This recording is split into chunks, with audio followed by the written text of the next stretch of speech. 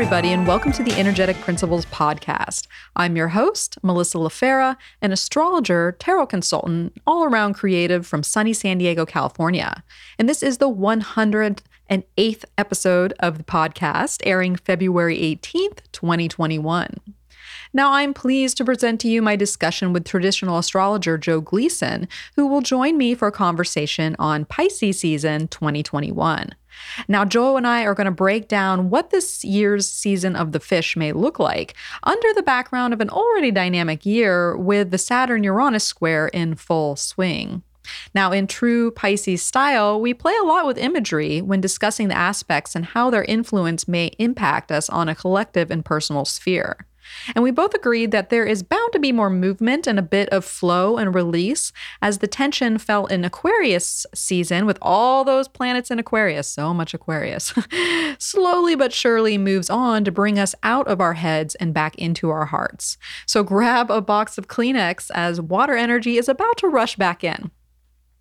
Now, a fabulous way to show appreciation for this podcast and my astrological efforts is by making a one-time donation over at Mel's Tip Jar or by booking a personal consultation with yours truly, all of which can be done directly through my website over at energeticprinciples.com. Now, I'm also super jazzed to share two announcements. One is that Stormy Grace's Astrology YouTube University Kickstarter, which you may have heard me talk about over the last few months, has been fully funded. Yay! And we made our goal just in the nick of time, basically. And we actually overshot it a bit. So be on the lookout for free classes starting in March on Stormy's channel. Now, I'm not sure when I'll be presenting just yet, but I will be sure to let y'all know. Now, another announcement is that April's Astrology of Awakening Summit 2, Renewal of Hope, which is going to be hosted by Christina Caudill, is currently accepting applications for a few presenter spots that are available. And I have been nominated to be on the selection committee to help choose 3 qualified female participants with at least 2 years of professional astrology under their belt who have a unique message to share. Now, that deadline to apply is March 1st. So if you are interested or know someone who might be, please yourself or have someone else send the application over if you are interested in participating. Now, there will be a link for you to do so where you listen to this podcast, also on a blog post on my website, and of course over at radiantastrology.com where you can find Christina. All right, so who is ready to hear all about Pisces season 2021? Here we go. Now let's meet our guest. All right, I am so happy to welcome back to the program. We have Joe Gleason here on the podcast again. Thanks for joining me, Joe. Thanks so much for having me, Melissa. I'm so glad to be back.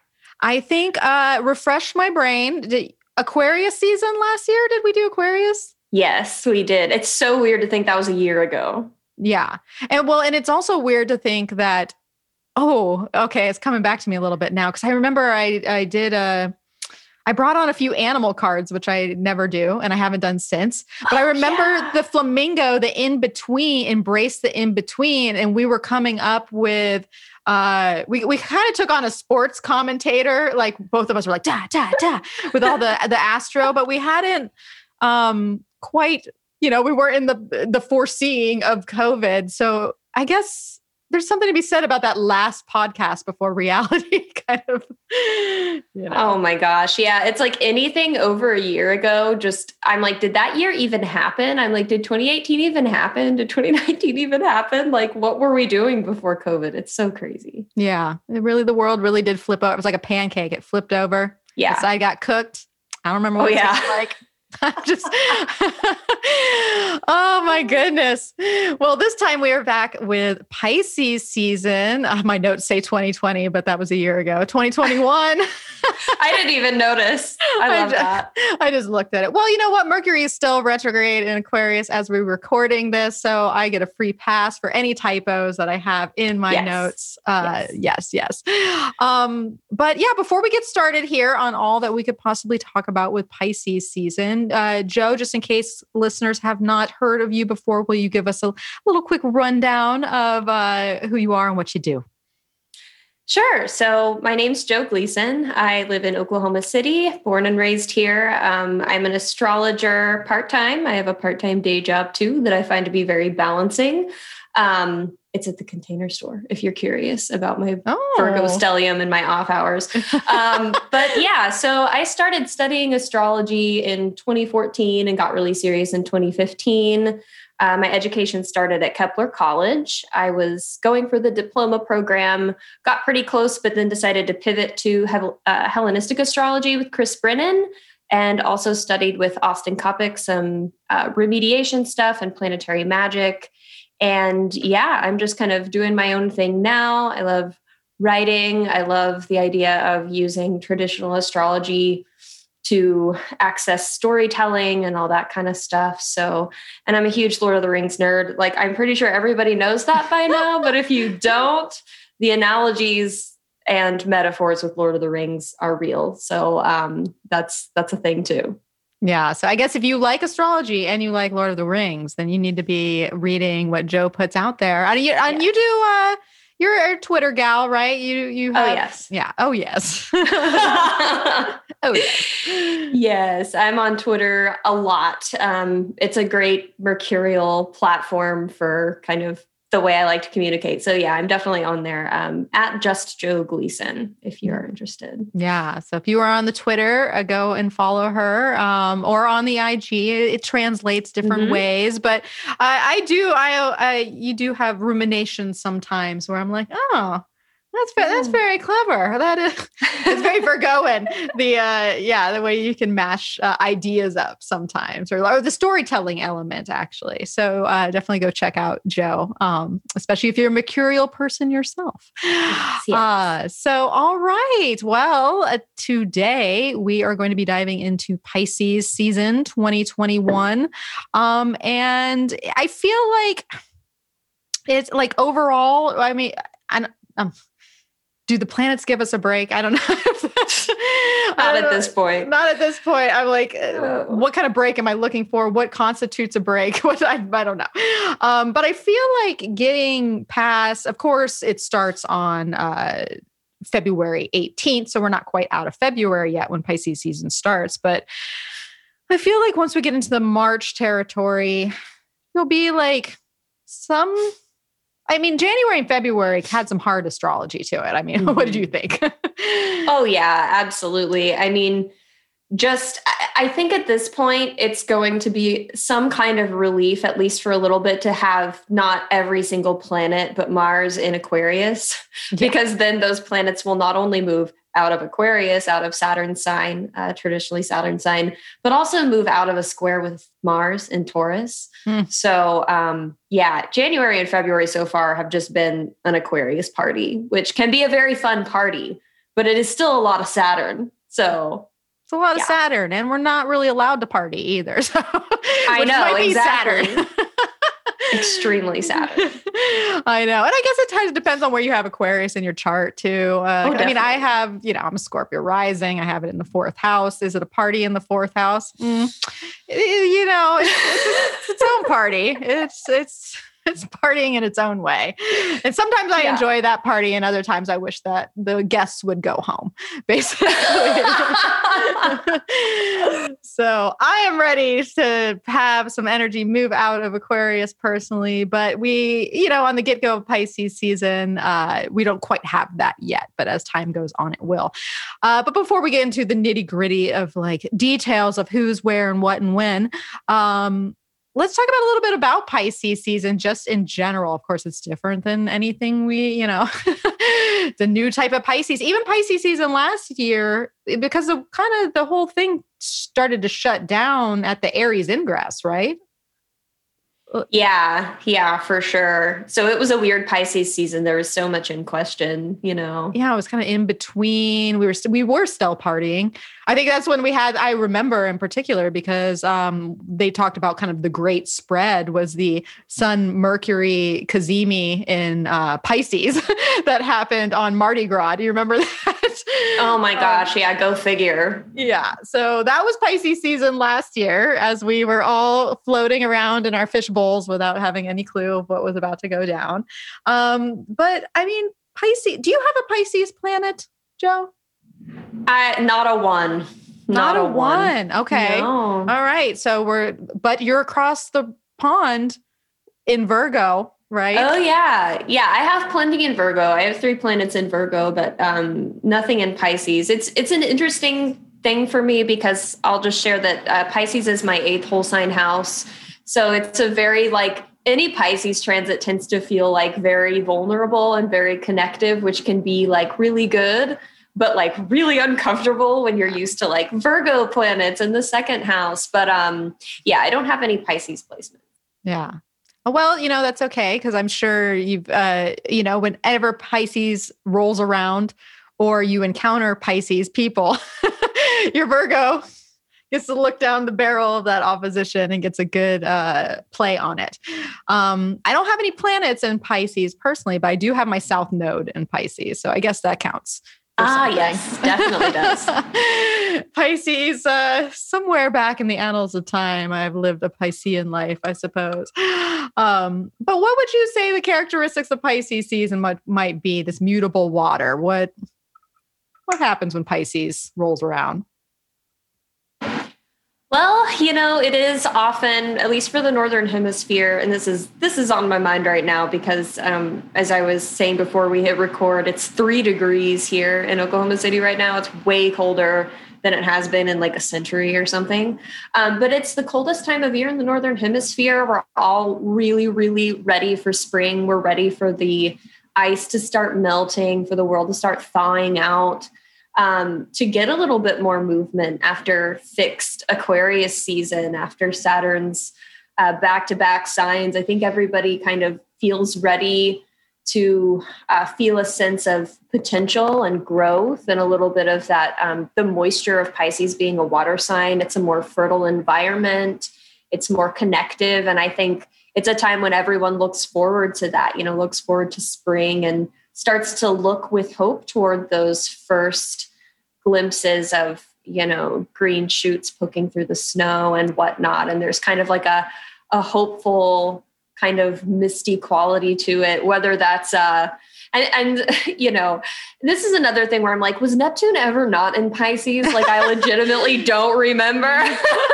It's because I've been getting Neptuned by opposition. Oh yeah. For quite some time. But that aside, Pisces can have a really dreamy and idealistic quality, and idealism is a good thing. Like it's so valuable and important. But on the other side of that coin, it's sometimes like, is that really green grass poking through the snow? Or is it like something someone didn't put in their recycling bin? And, so there's a little bit of both of like, make sure you're keeping your eyes turned upward and toward hope, but also like there's a little bit, especially with Neptune and Pisces right now, of potential for hoping a little too soon or getting your hopes too high, and a little bit of when idealism turns to naivety and things like that.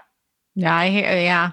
But once again, speaking as the Pisces South Node, I hear that. That is the truth. But the nice thing about Pisces, I think if we are going to lean on the idealism and the dreamy quality and the kind of imagineering of life that can happen with Pisces, is that it really is it precedes Aries, which is kind of the fool's jump into a new beginning to some extent. And sometimes we need that idealism in order to take risk. Of Absolutely. Course, is it a good risk? We don't know. You don't know until you walk off that cliff. And that's the beauty of life, is we never know. We don't control it in that way. We try to, maybe with our Virgo planets or our Capricorn, which I have both of those. But that's the nice thing about Pisces, is it is an interesting in between time. It is that connective, because water, like you said, does like to connect with others and maybe a little bit more cuddly, hopefully. Hopefully yes. You have some folks to cuddle with or a lovely kitty, as Joe has a new kitten, right? You have a little cuddly. That's exciting to have a new kitty. I have a cat, so not fun. New, but but I can still cuddle with it. And so I don't know, I'm looking forward to Pisces season, but bottom line, I guess, get those planets out of Aquarius. Honestly, yes. At this point, anything, I don't care what sign they go into, just out of Aquarius. Yeah, you go backwards, forwards, hop across, go to Leo. I don't know. Just keep moving. Just keep moving. So I guess, what does this bring mundane wise when we think about, well, okay, so mundane energy moving to Pisces season, but also it'd be remiss of us not to talk about kind of Saturn squaring Uranus, leading Pisces season in. And as we're talking about this, we're about 2 days out from it perfecting its square, and what I think is probably contributing to the extreme cold front that Joe is going through right now in Midwest. Well, actually, let me pick your brain about Saturn Uranus square. What do you? Oh, it'd be really cool if it just weren't happening. It's such an interesting background influence because, there's so much perspective available with all these Aquarius planets, and there's so much opportunity. I think the thing I noticed like the very most as planets started ingressing into Aquarius this year, and as Saturn and Jupiter ingressed into Aquarius late in 2020, was things just felt more possible. There was more space to move. There was more space to breathe, more space to imagine, try things. Things felt very stuck in Capricorn, like it very eternal, like this is just the way things are now. And it was tough, and I think with Aquarius, there is a lot more space, a lot more perspective. And so I always imagine Aquarius, I probably said this last year on your podcast. Aquarius is like you climb the Capricorn mountain and then you're up on this cliff with this amazing vantage of the land below. So you can plot your course, you can make your plans, you can really see from that bird's eye view. And it's like you're looking down on this land and the tectonic plates are just shifting right before your eyes. And if you have read Lord of the Rings, I'm already using Lord of the Rings comparisons. I'm so sorry. If you've read Lord of the Rings, they're like the Ents, they're like the walking, talking tree creatures. The Huorns are actually, they're less personified and they're more like trees, but they move. And I just imagine like Huorn forests, like moving right before your eyes. You're like, how am I supposed to know how to plot my course when the literal forests are in different places every time I look? So there's this wild card coming from Taurus, from this very tangible, sense related physical world standpoint where the variables are just always changing. And we're really trying to take advantage of this perspective that we have to find these new solutions and try different things. But we are having to stay agile when Saturn's strong point as ruler of Aquarius is really in structure and implementation, not necessarily like quick changes and like being agile. So it's a real test, and it's a real test of patience. In my experience, I don't know. How do you feel, Melissa? I feel that, well, yes, I do. I've done a lot of meditation lately. And every time, the first thing that the message that I get is you patience. And they'll even tell me they'll go, we know you don't want to hear this. And I know we keep saying the same thing over and over again, but really it's patience. I'm like, yeah. But you know what's interesting? I love that. Okay, so I will confess that I've never read The Lord of the Rings or seen the movies, so that is foreign territory to me. But I love the analogy of the idea of the forest moving, because it's almost like when, as you were saying that, I was kind of thinking about, plotting. It makes it hard to plot forward, but at the same time, we have to move. And if something's constantly moving, what it does is it really propels us forward into the future with less ability to go back. Because if something's constantly moving, and say we even laid the breadcrumbs or our like Hansel and Gretel trail, it's not there any longer because all the landscape has shifted so much that there's not a solid path back, I guess is. Yes, I love that. I love that so much. Yeah, we're just kind of forced to just step into the future one step at a time, regardless of what changes, and kind of knowing that it's gonna change. So like, what can you do? Those are times when like you can have patience. You can be like, well, it changed again. Saw that coming. It's not fun still, but you know. And so, yeah, I love that. Yeah. So maybe that's the one thing we know, you can't go back, and that's okay. Because even if we were allowed to, we'd probably get back there and be like, this feels foreign now. Like this is just as foreign as what I think the future or what this present is. And so that there really is this kind of moment in the moment type of thing. And it really makes sense because, and we all saw it kind of coming, especially us that kind of follow or, plot more mundane astrology. We knew that so much was changing in 2020, even before the pandemic exactitudes. But the Saturn-Uranus square really does propel us into stabilizing some sort of new forward agenda, plan, momentum, reality, fixed signs, air, earth. And I don't know, it seems kind of perfect for where we are. Kind of like you said earlier, is it comfortable? No. But it's just kind of the nature of life and kind of a logical course based on what we've dealt with over the past however long. So we're in that's happening as we start Pisces season. And it's going to be like, it's a whole thing for 2021 for the most part. So we can't really fully ever get away from it, but we start this having been steeped in its, exactness, I guess is what I'm trying to say here. Yeah, absolutely.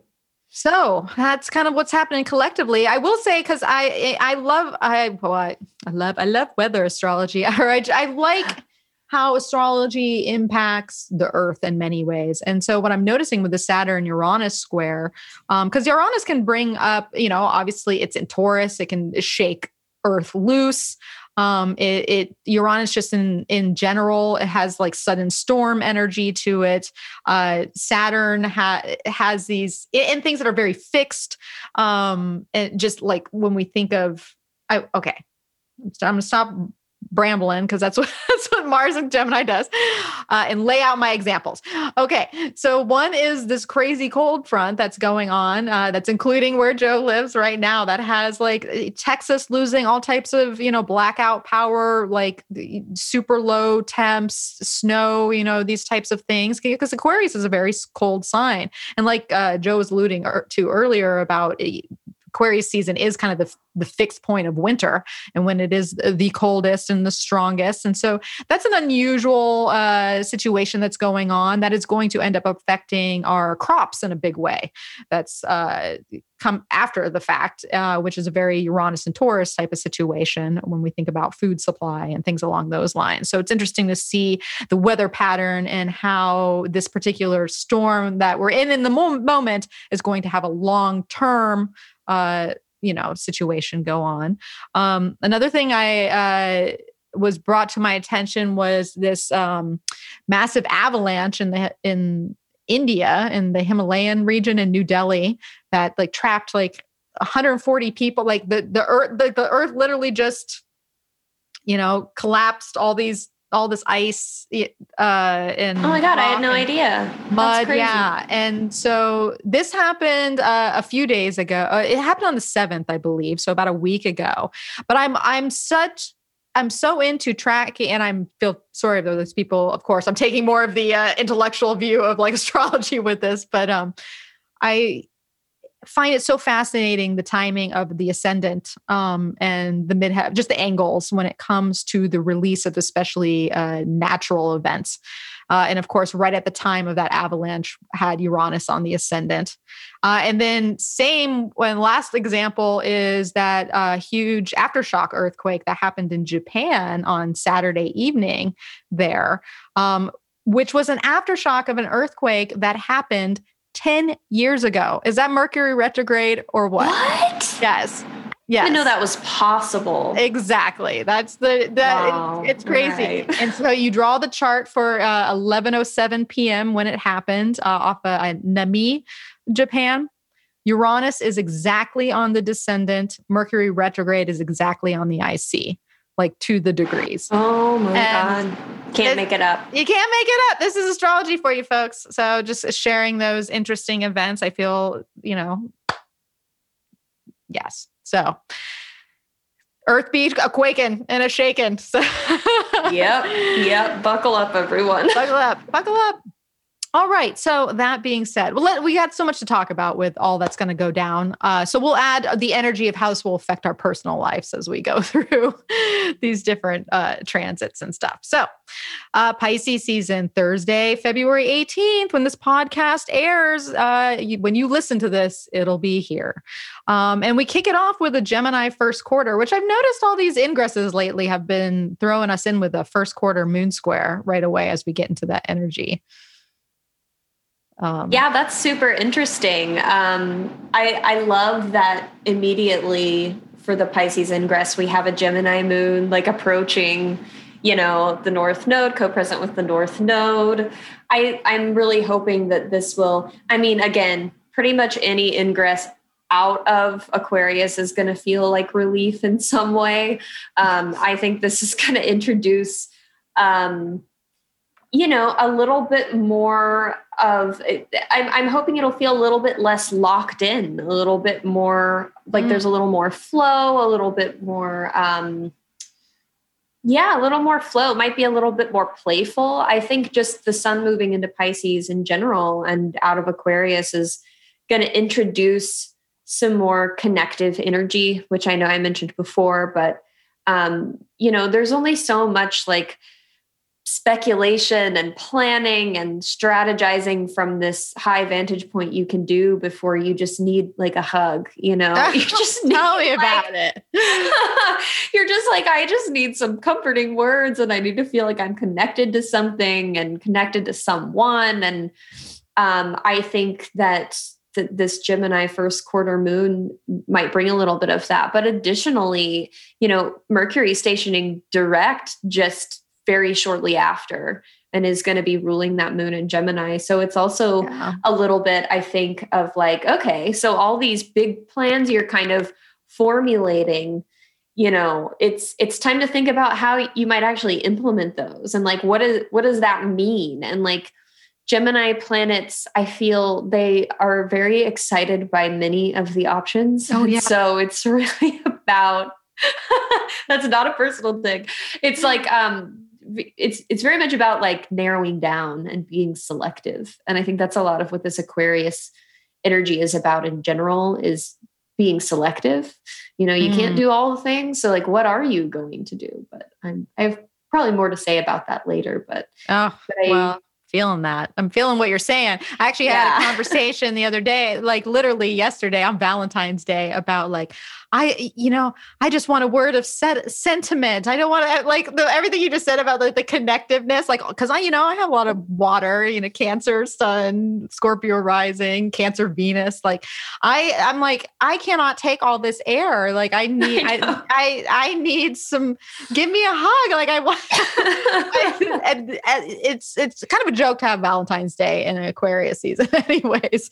Yeah. To some extent. I'm just like, I feel like it'd be more suited to Pisces, Venus energy. I can make a good case for that. I can make a good case. Maybe Taurus. I don't know, but and no offense, I love Aquarius. My best friends in life are Aquarius, so nothing wrong with that energy. Just when we're talking about the connective. So, anyways, what I'm saying is I resonated with the desire for that connectivity, which is kind of ironic, being that basically Pisces season and right as Mercury, we got the first quarter, and right as Mercury is about to station direct, we also have Venus in Aquarius squaring Mars in Taurus. So here come the lovers in contention to some extent. Not always. It's going to be very activating. I don't know. It can be a very passionate transit, but Aquarius and Taurus, those are well, because when we think about air and earth together, it is a more difficult combination of elements because they just have nothing. Well, I guess squares are always like that. But what do you think of a Venus meeting Mars? Like Aquarius, once again, Aquarius and Taurus. What do you know? Aquarius and Taurus, the theme of the winter and spring. It's back. Yeah, it's interesting, isn't it? Because usually, we would think of Venus Mars squares as being very dynamic, potentially like having that kind of like erotic tension. But Venus in Aquarius is really interesting. I think it was Charm Torres on Twitter who was tweeting about or was it Ace, Alice Sparkly Cat? Either way, if you're not following those people, you definitely should. Someone was talking about how Venus in Aquarius is kind of about like the conditions we have around love and like contracts, how relationships are contracts. And it's, love is conditional, and that's part of what keeps communities together and relationships together. And it's not something that's necessarily a bad thing. If your love isn't unconditional, and we have to have those contracts and those expectations and set them realistically. And so to me, Venus in Aquarius ruling Mars in Taurus and coming into this square is like, okay, we got to do love differently. We got to do relationship differently. And Mars in Taurus can be a little bit kind of like, maybe not covetous in the way that Mars might be in other signs, but kind of digging your heels in and kind of being like, no, but I just want to do it this way because it's like really in the comfortable. Mud, seeing, yeah. Yeah. And Venus in Aquarius is like, well, too bad. I'm in the overcoming position in this square. So like, you're going to have to fall in line. And like, kind of, those are the kinds of things I was thinking about. And yeah, and I think Venus in Aquarius is also kind of thinking about Saturn's priorities here, which are like, how can we be selective? Like what's sustainable? Like of all these new options we're seeing, like what is the sustainable one? And yeah, these are just kind of the thoughts swirling around in my head around this. And just like, what does it look like as well when Mars is in Taurus, opposite of Scorpio, a sign that Mars rules, where Mars gets to be very strategic and very covert and like plan it all out and then execute the plan perfectly. And like a scorpion coming out from underground, you don't even know it's there until it's too late and you got stung. In Taurus, it's like everything's out in the open. It's a big, wide green field. You can see everything Mars is doing. And Mars is like, okay, so I actually have to show up. I actually have to do things that give results and put in that work. And I wonder if that's part of what Venus in Aquarius is expecting of Mars, is like, you need to show up. You don't get to stay in your cave and perfectly plan. You have to show up and do it in the moment and be willing to make a mistake and handle the curveballs and still show up in relationship, show up for your passions and what you say that your passions are, or what brings you joy or what brings you that excitement. Show up for them. And like, what does that look like really? Because everyone's going to see it. You're going to see it in your life. It's going to show up in the physical. So those are kind of my thoughts. Oh, I think those thoughts are right on. I can relate them to my own life right now, my current relationship for sure. Well, that's why they ring so true. Is because because they ring true. And there's so many things I could say about that. And maybe that's part of what Mars is showing up for too, is like, it's half the passion, but but at the end of the day, it almost comes down to the commitment, because when you look down to all of those, chains of, rulership, we get back to Saturn.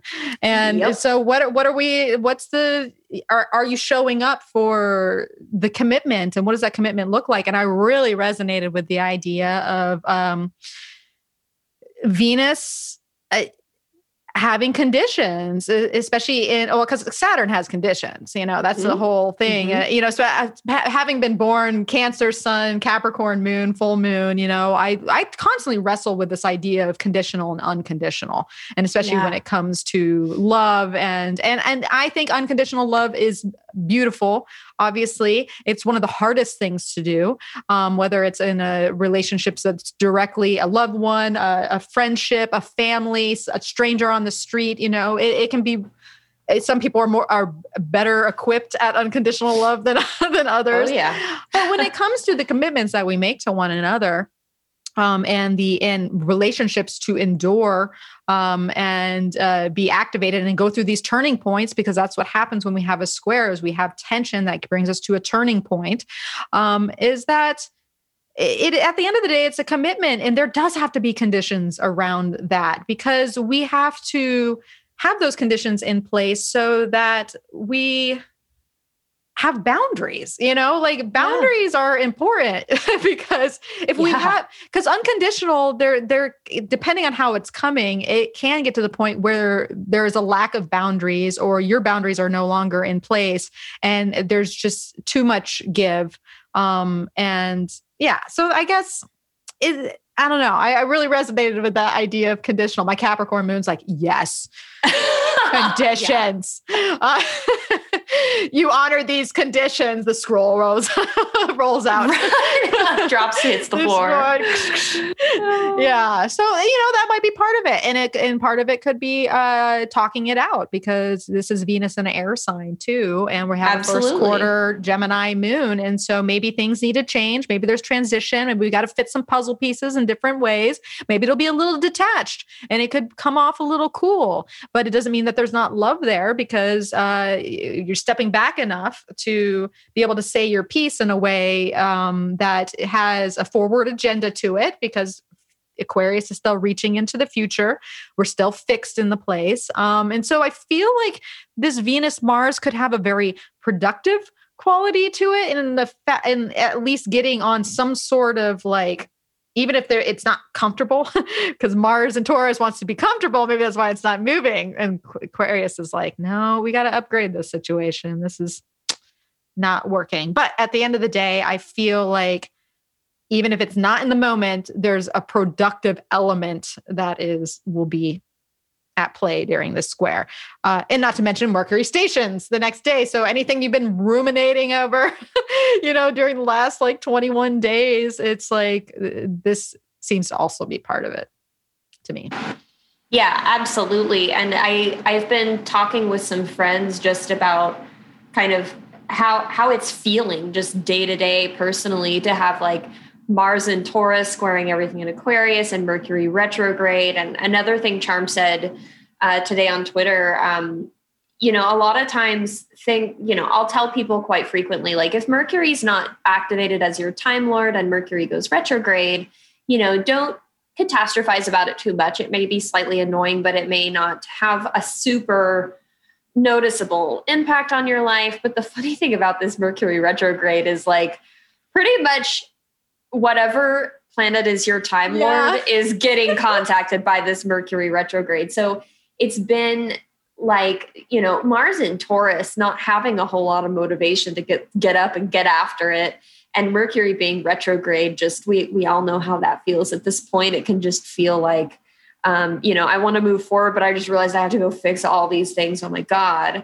I think that direct station will hopefully just help us to think a little bit straighter and feel like we can move forward a little bit again. I think the retrogrades probably brought us a lot of seeing holes in our bright, shiny new plans that we were so excited to test out. We're like, ooh, Aquarius, innovation, we'll try this new thing. And then Mercury retrograde's it's new, but that doesn't mean it's perfect, or you still got to fix a bunch of these things. So I'm hoping that direct station will bring a little bit of possibility and forward movement back into our lives. Because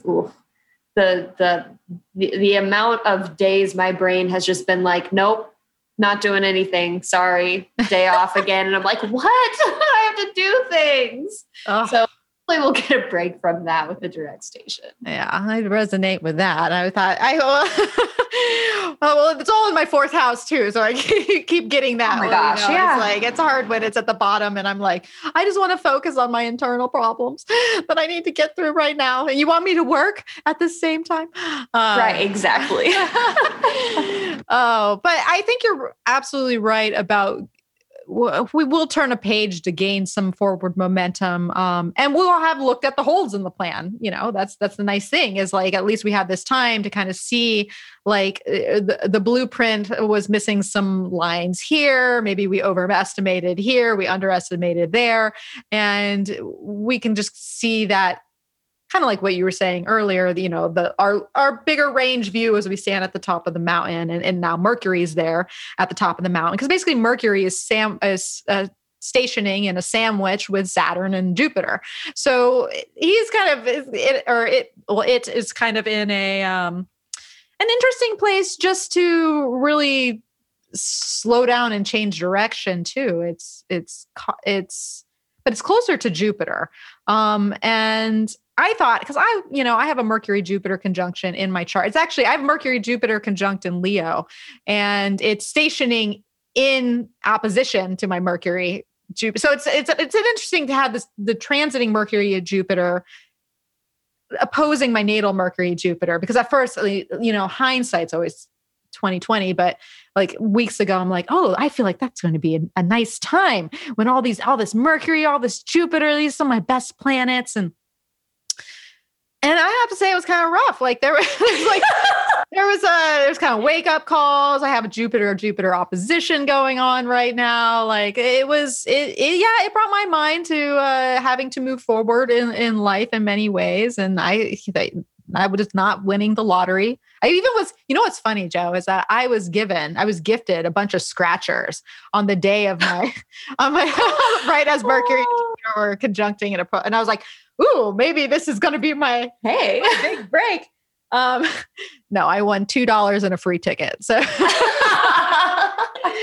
the symbolism was there, and it was good. But I think that there is something to be said about this station and it really solidifying the forward movement, because everything is going to be ushered out of Aquarius after that fact. And this is all happening in the first couple days of Pisces season, basically. There's this interesting kind of shift, squirreliness right when we get in there. And of course, this is first quarter. We're basically covering a time when we have first quarter to the full moon. So this is that hot and dry period where it's kind of the most active of the cycle. So we have to keep that in mind. So, we got the relationship square, Venus and Mars. We got Mercury stationing direct. But then Mars goes on to have a new interaction from Taurus to trine Pluto and Capricorn on February 24th, which will be a Wednesday, give or take some days. We'll feel this around it. So it's interesting. Touchdown with Venus. Mercury's got new ideas. And now this super trine in Earth signs puts us to work to some extent. Yeah, I was thinking about this, and I always think about with Pluto,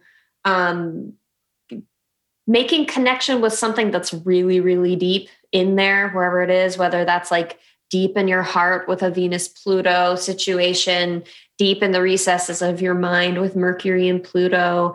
And what's so interesting about Mars and Pluto, getting to work is absolutely something I always think of, like being able to get really focused on something and really just locked in that very Pluto way. And with Mars being the doing things planet, it's very good for that. It's very good for saddling up to really go the distance and invoke some of that stamina and tenacity we can get with Mars in Taurus. Once Mars in Taurus gets moving, you can have a lot of weight behind that and a lot of momentum.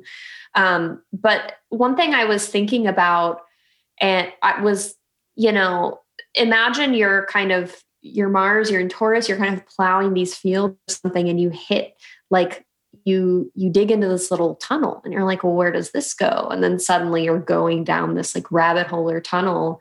And the other image I thought of was like, what if you're planting a tree in your backyard? You're right in your own backyard. You're not on some grand adventure. You're just like here in your normal kind of life context. I think about Taurus and how very physical and tangible it is. It's the fruit hanging off the trees outside. It's the nourishing food you put in your body. It's the fabric touching your skin, all these Venusian sensual things. Like, what happens if you find that chest you thought was buried and it's still in your backyard, and like, what's in there? And this is all very abstract. Mercury's in Aquarius, what can I say? But it's like, what are you finding that's coming up from a very deep place and surfacing in a very physical way in your life? How is your body responding to all of this abstracting that we're doing, all of these, the new ways that we're living, the new ways that we're socially engaging, the new ways you're doing things like your love contracts and relationships, like what's coming up in your body and what's coming up in a very tangible way in your life. where you can just kind of, I don't want to say get your head out of the clouds, but like take a little break from the zoomed out perspective and just come down to like here and now, like your space, your body, your environment, and like what's going on there, what's being revealed by all of this, because that has to be a part of your strategy too. It's kind of about showing up, like where are you showing up and how are you showing up, and like what are the consequences of that, and those factors have to be taken into account as we are navigating the Uranus situation, the Saturn Uranus square, trying to like find new ways of moving forward and not moving back. Like you can't Aquarius it all the way. Like you have to take all of this into account too. So those were just kind of some images that came to me regarding this Mars Pluto trine. Well, I don't know if you meant a pun or not, but there's something to be said about a zoomed out perspective, because oh my God, I didn't even mean it. I had a feeling you didn't, but I was like, she'll appreciate this, because that's true. It's like we all, as we are on Zoom right now and we're all engaging with one another through Zoom. And it being in that cloud space, that's another pun I suppose we can use too. It is like there is this detachment, there is this air-like quality, and maybe that treasure box in your backyard is opening up, the need for like in person, right in front of you, even like sensuality at the end of the day, because that's, Mars is, a sexual planet, and it's in Venus's sign. This can be a thing where people need that. It's one thing to connect over Zoom versus like seeing you in person and being able to give you a hug in some way, or like that touch, things like that. But also kind of like you say maybe we dig into that box and we find that treasure, and how can we work with it? Because that's another thing Mars does, is and especially Capricorn energy and Taurus energy, is there can be work there. There can, how can we use these resources that are right in front of us in order to, have some sort of life stability that is very mundane in a sense, because that's what Earth can break down, is like, like making sure you're eating well, you're taken care of financially. These can all be things where we are now activated with Mars energy to take care of, and hopefully a trine. Pluto tends, when Pluto is involved, like you said, it goes deep, and sometimes those intense situations put us into some sort of motion, especially, with Pluto being in a cardinal sign for so long. And cardinal does tend to indicate some sort of, movement of the wheel as it does. And so I feel like we're all going to be very focused at that time, like on very mundane needs, whether it's food, shelter, whether it's having a massage, and like if I need someone to touch me or I'm going to go insane, these are, I don't know, I'm just going to throw it out there. But it could also be very obsessive, and trines don't, just because they're trines, they don't mean they're always like, of a complete positive nature. It just means the energy flows together. So there, if you find yourself really fixated on something the week of the 22nd, that is Mars and Pluto at play, basically. So hopefully it's geared towards something that is useful, Capricorn, something that is, long-term, can, or rooted, or can help stabilize your life some way. If they're checking all those boxes, I think that your energies are going to the right place, I guess is what I'm saying. All right. So that moves us on to, we have a couple things. It seems like basically first quarter to full moon is kind of the most active period of Pisces season, I'm noticing. But we have some fun things happen. Like how about Venus moving into Pisces? So basically on February 25th, we have Venus moving to Pisces and the sun sextiling Uranus, which both to me seem like, this is nice. Some sort of breath of fresh air, maybe with the Sun Uranus, but another planet leaving Aquarius. Oh, thank God. I mean, I'm very excited for this. I'm very excited for this because, as you were speaking about all that with Mars trine Pluto, one of the things that I was thinking about kind of in the background, just with Jupiter and Saturn in Aquarius, this idea of being selective and how that's sort of like a part of a planning process and a structuring process is being selective about what you give your energy to. And Aquarius is an air sign. It's a social sign. And I think everybody in the world who knows astrology had a moment where they're like, oh my God, social distance, Saturn and Aquarius. Like it's ridiculous how much those keywords fit together. But being selective with where you put your energy digitally, I think is very wise. And I think with the Mars and Taurus thing, I'm going to get back around to Venus and Pisces, I promise. It's kind of about like, at what point do you give yourself like a phone curfew and you turn it off at 7 p.m. and you go and scrub your bathtub because Mars is in Taurus and you need to use your physical body, even if it's on something that's not going to affect how well your 16 Zoom meetings go tomorrow. Like, because you just need that. You're just like, I need to do a real, like a real air quotes thing, a physical thing.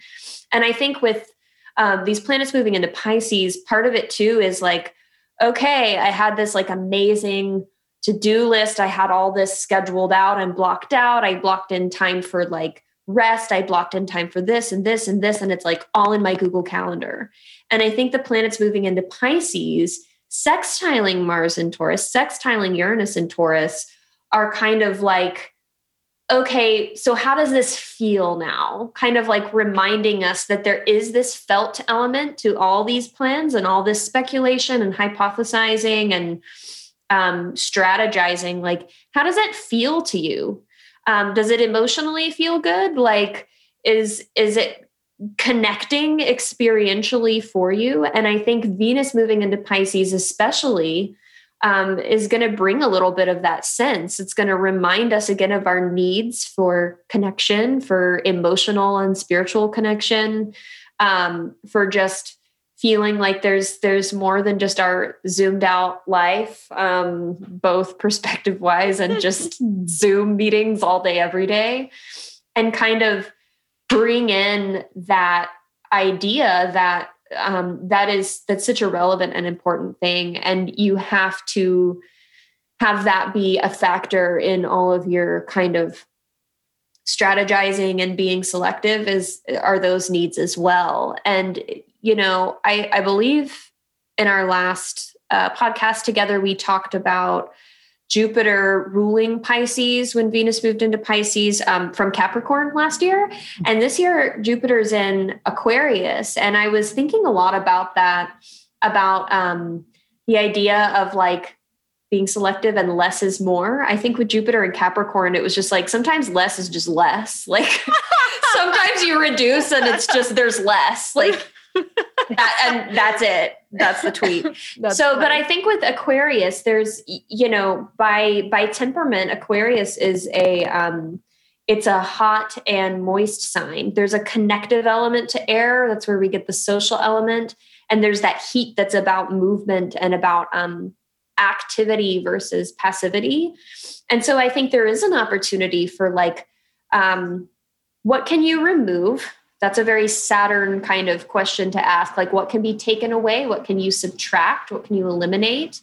And then what does that space, what is there room for now that there's that space? And that's what's informing the Pisces planets. And so something I thought about, way, way back before Jupiter moved into Capricorn, I think, I was thinking about Jupiter and Aquarius, as you do, and Saturn, Jupiter and Aquarius. And like, look at the negative space, look at the empty spaces, look at the absence of things and notice the meaning there. And like, what is there space for? And what, that beat between breaths. And like, I think less really can be more right now. And like taking away or kind of limiting or distancing a little bit socially or digitally can really bring in and make some space as we gear up for these planets moving into Pisces. Make that space, give yourself a social media curfew, whatever. And then like what's going to flow in with the waters of Pisces when we start getting, especially Venus in Pisces, like what would it be like instead of scrolling, on your phone for 2 hours, like call your friend on the telephone and talk to them for an hour. Like, what does that feel like? How's that more connected? And just being able to feel that connection more after making some space and being very selective with what we do with all this mental energy. So that was extremely rambly. I think I meant for that to be more coherent and it wasn't, but I feel like it was coherent. Thoughts. I'm following you. No, it just makes me think of, because space is very important. And this is another thing coming back to Aquarius. And this is, and at the end of the day, like you said, Venus in Pisces is looking over to Jupiter in Aquarius, who always comes back to Saturn. But that being, just no getting away from Saturn here. But space is so important. I think about that every day, and that could be part of all the fourth house transits. I'm like, I need to get rid of stuff. I need to have like more, there's how many programs on Netflix now that are talking about minimalism. And because we fill our lives with a bunch of stuff that we think we need, and stuff can be actually tangible things, like we're buying things on Amazon, et cetera, to fill our houses. But stuff can also be kind of like the digital clutter. We all have digital clutter to some degree. Oh my God. Whether it's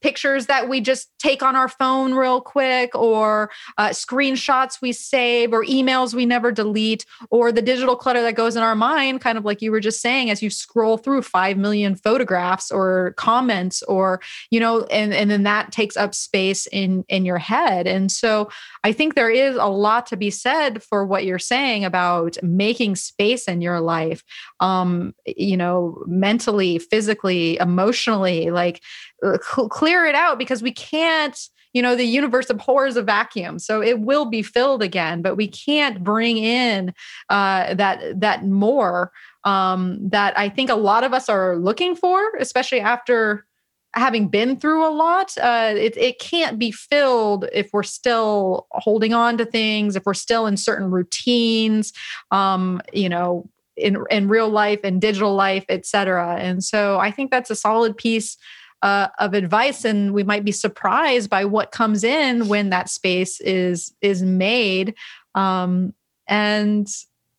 And we'll carry less baggage with it too, because that's the thing too with Pisces season. And I think we might have touched a little bit on this earlier, is the mutability of it, this double-bodied energy. We're adapting, we're moving, we're swishing out, so other stuff rushes in. And so it's a very transitionary period. And so transition tends to need space, I think, in order to make that happen. So I definitely like that idea of creating space, which in turn will eventually be filled by something that's more satisfying. Because I think that's another thing with Pisces is satisfaction and dissatisfaction. Because that's where the idealism comes in. Once again, my South Node in Pisces is speaking. Like, let me tell you about being dissatisfied. South Node in the 5th house and Pisces. Like, that's real. And so, dissatisfaction, disappointment. Yeah. So it has to happen. Yeah, it has to happen. It has to happen. But we get disappointed for different reasons too. So I guess that's what I'm saying about Venus and Pisces, especially since we might hold high hopes, in the sense that a lot of us want so much, right? Not so much, but I don't know. We want more than we might normally want at this time of year when it comes to connectivity, because we're so starved of it, I guess is what I'm saying. Oh, for sure. For sure. So Venus and Pisces, it's a breath of fresh water. I think we're going to like it in a lot. It could have moments, I think occasionally I think there'll be more opening up For sure. I'm already seeing, I just drove to get some cat food before talking to Joe, and saw people dining. Restaurants have outdoor dining here again. And I have a friend who works at a bar that they had outdoor bar going, and they had packed tables, which I think will definitely be a Pisces thing. Yeah. Yeah. So I think we'll have more movement. We'll have more sociability, but we can't get our hopes too high on how much we can connect while it's all happening, I guess is what I'm saying. That was a ramble. No, I love what you're saying though, too, because I feel like one thing we can always count on with Jupiter, with Venus moving from Aquarius to Pisces is just some softening. And like, it's just going to feel a little bit less hard, I think, both like hard around the edges and just like difficult. I think it's gonna be a little bit of sweet relief. And, I noticed here in the outline, Jupiter trining the North Node soon after that. And I was really thinking about how interesting it is that Jupiter's ruling the South Node right now, and is going to be trining the North Node and, ruling these Pisces planets. And I was kind of thinking about how, this is backtracking slightly, but Jupiter and Capricorn ruling the Venus and Pisces period last year was very much, to me, it felt like making do with what you have, less is less, but like care is still important. Love is still important. Affection is still important. Even if we do feel like we long for more of that than we have at the moment. And Jupiter in Aquarius being a Saturn ruled sign, but also an air sign. The term that came to me was outsourcing. And just this idea of knowing when to outsource, knowing when you don't have to do everything yourself or you can't. And maybe feeling a little bit of Venus in Pisces, kind of some Pisces season satisfaction or maybe some dissatisfaction. It's just like, you still gotta, we can't do connection in the exact same way we could a couple of years ago. We're still in this time period where we're trying to figure out how to get our needs met, our social needs, our love needs, all these needs. We're trying to figure out how to do that. And like, how can you have that sweetness and that softness, and let Jupiter in Aquarius not just be like, well, you can't actually have what you want, but like, how do you, again, bring in some maybe more selective ways of getting connection and getting that Venus time with the people you care about that may be utilizing some of these digital mediums or some of these other mediums in a way that still turns down the volume on some of the digital noise in our lives right now. That's a real all-time high. Hello, North Node and Gemini. Just like there's so much information all the time, and it kind of turns into noise. And it's like, once you can kind of let that fade into some white noise, you realize that there is plenty of silence also. And I don't know, outsourcing came to mind. And like, it's tough because I don't think Venus in Pisces wants to outsource any affection, just wants all the affection. But again, how can you kind of use the tools you have to get your needs met in new ways, even if you wish it were the old ways? Yeah. Like, what does that really look like? Because we do have more options. I think it feels like we have more options now that Jupiter's in Aquarius. They're new, and I think Venus in Pisces can be a little sentimental sometimes and kind of be like, but I just remember the way it was. And it's like, yeah, it's really not that way now though. So what are you going to do? You still have needs. So yeah. The needs aren't going away. Nope. They're not. They're because we're human. We're all human at the end of the day. But that's a really good point about especially the sentimentality of Pisces and just water signs in general. Oh yeah, to some extent. But it makes me think of when you're talking about outsourcing or the idea of delegation, to be able to connect more through our community in some way, or it almost makes me feel like Venus and Pisces might be more centered on the joy of friendship than, yes. And really embracing that in some way, since Jupiter is in Aquarius, and Aquarius is all about friendship and, linking up with your birds of a feather that have common interests. And we can find a lot of affection from those relationships too, or finding the balance between those things. Because I'm noticing that too, even in my own relationship, of how, because of certain Saturn and Aquarius action, I feel like my, social life, my friendships have, I see some memes going around where it's like, 2017, I had, and it shows all these caricatures of people, this many friends. And then 2018 was like a little bit less, this many friends. Then it gets down to like 2021, it's just your cat, Yeah.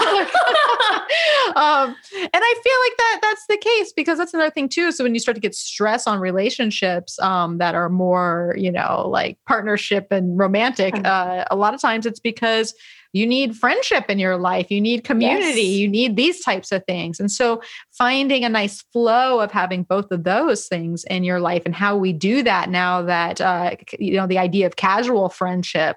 And because I was someone who knew everyone, like in my scene, I know everyone, but it was more about acquaintance. It was more about going out and enjoying people's company one-on-one in the moment. And in times like these, test those relationships, because that relationship basically became non-existent in our social world. Like our acquaintanceship, basically, it doesn't exist right now to some extent in the way that it did. And a lot of people, including myself, really, maybe that's the superficial nature of air, being able to be like, I know you, we can talk here and then move on to someone else. But some of us are like that. And that's our idea of friendship and good times. And so for me, I guess I'm speaking personally, is like finding the balance of that, because I don't know, do you know where I'm going with this? Where am I going? Yes. No, I absolutely love that kind of elevating the value of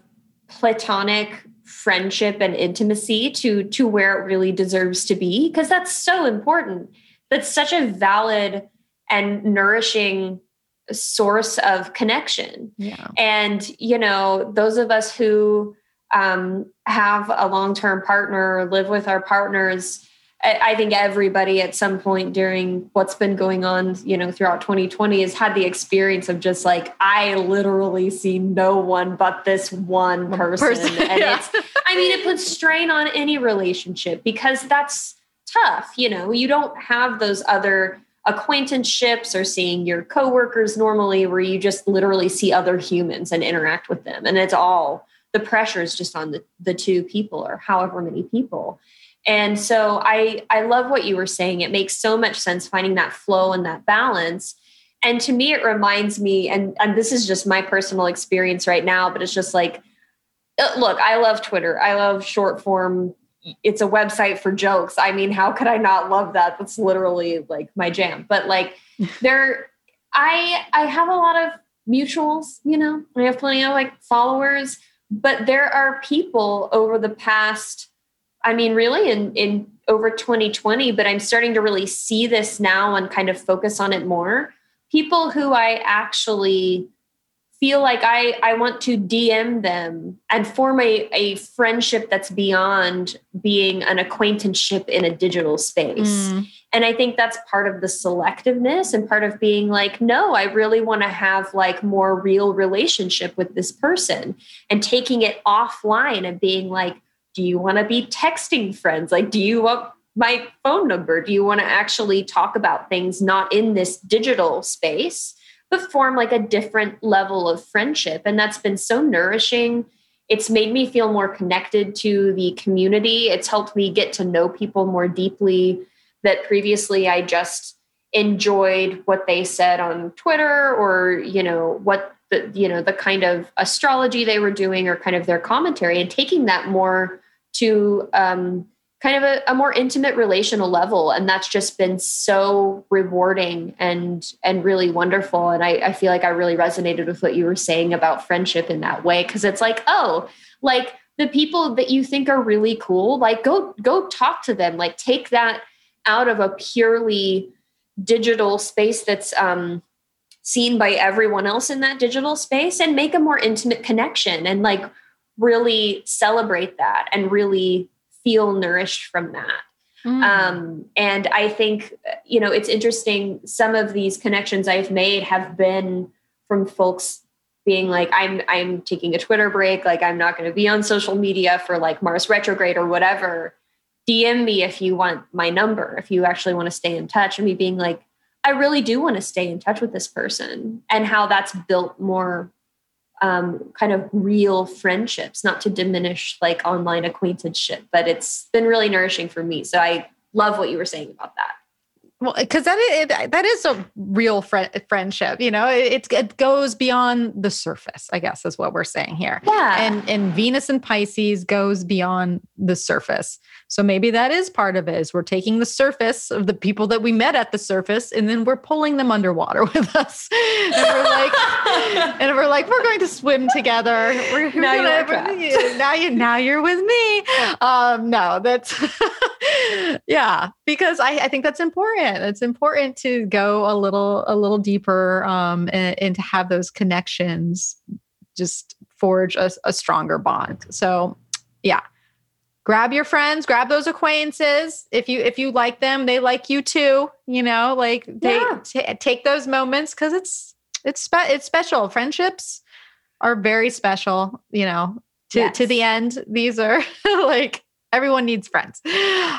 So definitely, hopefully Venus and Pisces will help us with that. And Jupiter trining, the North Node, because that's kind of what we were coming from with this. Because, I mean, Jupiter trining the North Node anyways is there's some things are moving forward. There's a flow of forward moving, future oriented, all the possibilities, Jupiter moving, in formation with Gemini. So I think just this time in general, the week of the 22nd, even the week of March 1st, because, Jupiter is a slower mover. There's just going to be a lot moving forward at this time. I think you're going to have a lot more calls, a lot more correspondence come in. If you've been waiting for things of like a go ahead to move forward, I think or like the right information, this is the time, the end of February, early part of March, where we're going to see that momentum, I think, take place in some way. That being said, it takes us to our full moon in Virgo. Okay, we've only made it through like a first. There's less stuff going on in the rest of Pisces. There's a lot of jammed in the beginning. But full moon at 8 degrees and 57 minutes of Virgo, February 27th, which is a Saturday. And so we have basically the moon opposes Venus, that in Pisces that we were just talking about, trines Uranus, which is always exciting, and then perfects as a full moon. And really the ruler, which is Mercury, who is now direct in Aquarius, is pretty much sitting with Jupiter and is headed to trine the North Node, a handful of days after the full moon. So there's something about Mercury, Jupiter conjuncting. There's that North Node flow. And so here, Virgo, here's your Virgo planets. Here's my Virgo. Full moon in Virgo. What do you think? It's always just, this is every full moon. It's, the moon and the sign that's the opposite of where pretty much all the other planets are. But it's really kind of, it's grounding. And I think I'm excited for this because it's ruled by this Mercury. So Mercury will be in aversion to Virgo. So in Aquarius, not making a traditional aspect, but I think just the overall kind of influence there, Mercury being direct, Mercury approaching, Jupiter and then the North Node. It's kind of, again, implementation. It's kind of like, okay, you've got that bird's eye view. You have this kind of, also flow from the South Node and Jupiter's sign to the North Node and Mercury's sign. Like we've really been processing some of those old beliefs that we've had, those old dreams that didn't hold air, or we didn't have the space for in our lives. And just what are the new things that we're looking toward? And like, what does it look like to actually make some real first steps towards those? And like doing that actual work. Like, it's one thing to have like an outline in your head or, you know, in a Google Doc for like this huge project you want to do. And it's another thing to like turn off the Wi-Fi and open a Word document and start writing the book, you know, like, or whatever it is. And so it's like, what does it look like to really put these things into action? What are the first small next steps? And I think that's a very Virgo thing, you know, like, what can you actually do right now? And it's bringing in the Pisces planets. It's bringing in Venus a little bit. And Venus is going to play very heavily in the next lunation, which I'm excited to talk about, the new moon. But we're not. Oh, yes. Yes, she is very much up in that one. For sure. Maybe we'll have some foreshadowing with the full moon here to some extent. I mean, well, it's interesting to have the opposes Venus, trines Uranus, which the trine to Uranus is interesting as the last aspect that the moon is translating light from, basically until the full moon, because there is that, you know, Uranus tends to free up energy. It wants to liberate things. And these are mutable signs once again. And I noticed that these full moon in Virgo particularly can tend to move like real life situations along. Like if, you know, these are the type of things where parts of our life, what like we can be released from like literal chains that need to go. Like maybe that job that you've been wanting to quit forever, now is time, or maybe they let you go, or, you know, like this is the type of stuff I think of when with the Virgo full moon, is because once that earth energy is transitioning, and if we're going to be positioned in that right place and make that space that you were talking about earlier, whether it's something that we do on our own accord, or if it is the world kind of like closing off an option or rearranging some a little bit, or delivering a particular message, because there is that mercurial element, and especially about to trine the North Node, we might hear a word of like something in our life moving on, or something being rearranged, or now we have certain details that will allow us to move forward. There's just going to be kind of a lot of shifting of pieces, I think, which will happen, which is a good thing. At the end of the day, it's a good thing. Sometimes it's not in the moment because we're like, what are we going to do? Oh my God. You know, you get the hyper aware of the Virgo, maybe a little bit of anxiety of like, I don't have control over this, but it's all good in the long run, because I think having Mercury and Jupiter near, you know, tight together and trining the North Node is whatever happens during this full moon. It's pointing you in the right direction, even if it's an eventuality of sorts. Yeah, I love that. I love that idea of kind of new information, and kind of the pieces starting to move, and like, just having information you didn't before, having something get shaken loose, or some space freed up, whether again, that's like you finally quit that job, or like the job quits you, or like what have you. But, having that newness really come in with Uranus, I think makes so much sense here. Yeah. Because Uranus just loves to shake things loose. I always call it shaking the debris, just shaking off the debris. Yes. Like if you got, you know, like a wet dog that has too much water and just shakes, and it's like, oh, I'm fluffy now. I don't know. Whatever. But I think it's going to be a very interesting move ourselves along with that full moon on the 27th. So once again, kind of Jupiter, basically the week of the 22nd through really, I don't know, the 3rd, the 4th, there is just, there's this movement. Things are highlighted. There's completion, there's celebration with the full moon, there's moving along, there's apexing, there's word, all that. So look to this time for, you know, life to get moving here. That being said, well, and it's interesting because then not too long afterwards, so once Mercury delivers that kind of North Node message on the 2nd, which is a Tuesday, then the following day, Venus is sextiles Uranus too. So Venus is getting close enough to the sun, where she's mimicking the sun's moves. Basically, the sun gets there where it shines its spotlight. We become conscious of something. And then Venus kind of maybe smooths it over a little bit or connects it in some way. And so I like this idea of Venus sextiling Uranus too, after going through these motions too, which seems to add even more kind of freedom or being open to newness and freshness or different ways of some sort, I guess.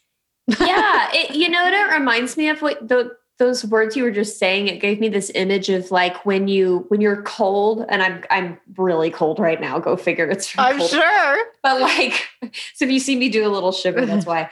But it reminds me of when you sink into like a bath, and your body kind of like releases, and it's like or into this sometimes also happens in, this is going to sound like the exact opposite, but like when you are kind of in water that's like slightly cooler than you might hope, like in a natural body of water, like a lake or something, and you start moving, and you move enough to where that water temperature starts to become comfortable and your muscles start to relax and flow more, kind of that almost like that quickening, that like electrified feeling you get from like cool water, and then like adapting to that and being able to move with it. That's like what came to my mind as you were talking about Venus sextile Uranus and that opening.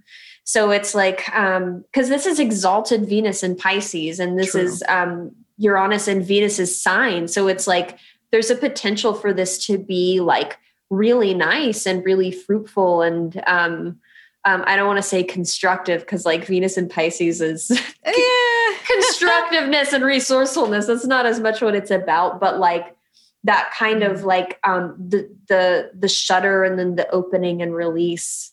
No, I love that. I could feel that image, or not that image. I could feel the image because I've been there. I've like, I grew up as a water baby, and it's true. It's like any big body of water, whether it's natural or even a pool, like you get in, and if it's a little bit cooler, there's that moment where, you're like, whoa. But then all of a sudden you start to acclimate, right? You get that shot, but then you start to acclimate in some way. And it could be productive in the sense of forging unexpected connections with others that, help the Taurus agenda in some way, something that you're working on, or a project, or maybe that new job. Maybe you got fired from the old job, and all of a sudden you have a friend that's like, oh, I've got this thing over here that you can come to. It's all speculation, but I feel like it's going to be a nice little sextile too, in the sense that these could be unexpected surprises that are really quite sweet.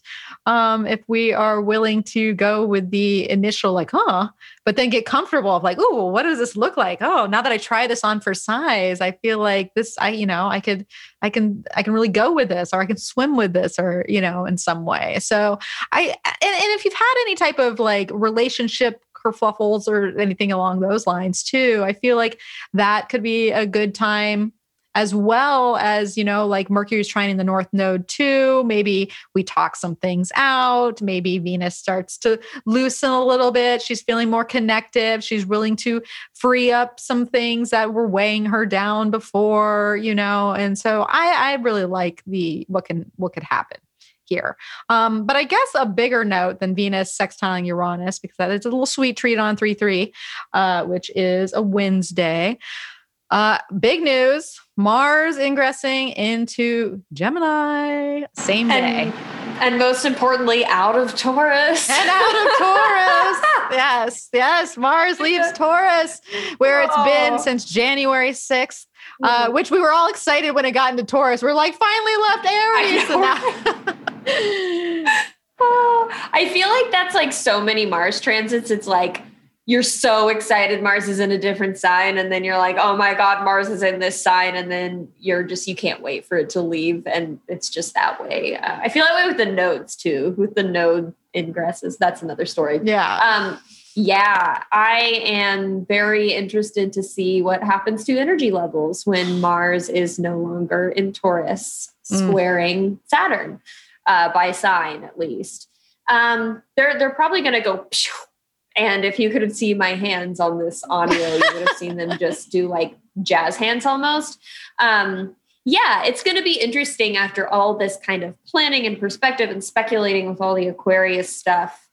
And Mars feeling like, maybe Mars feels like they have some more energy to move and do. And it's like, you have to, as usual with Mars and Gemini, kind of be mindful of how many things you try to go and do all at once at the same time. And like, be like reasonable and like allow yourself to be curious, allow yourself to enjoy the movement and optionality. But you gotta make sure that you don't like bite off more than you can chew or verbally agree to more than what you can actually do.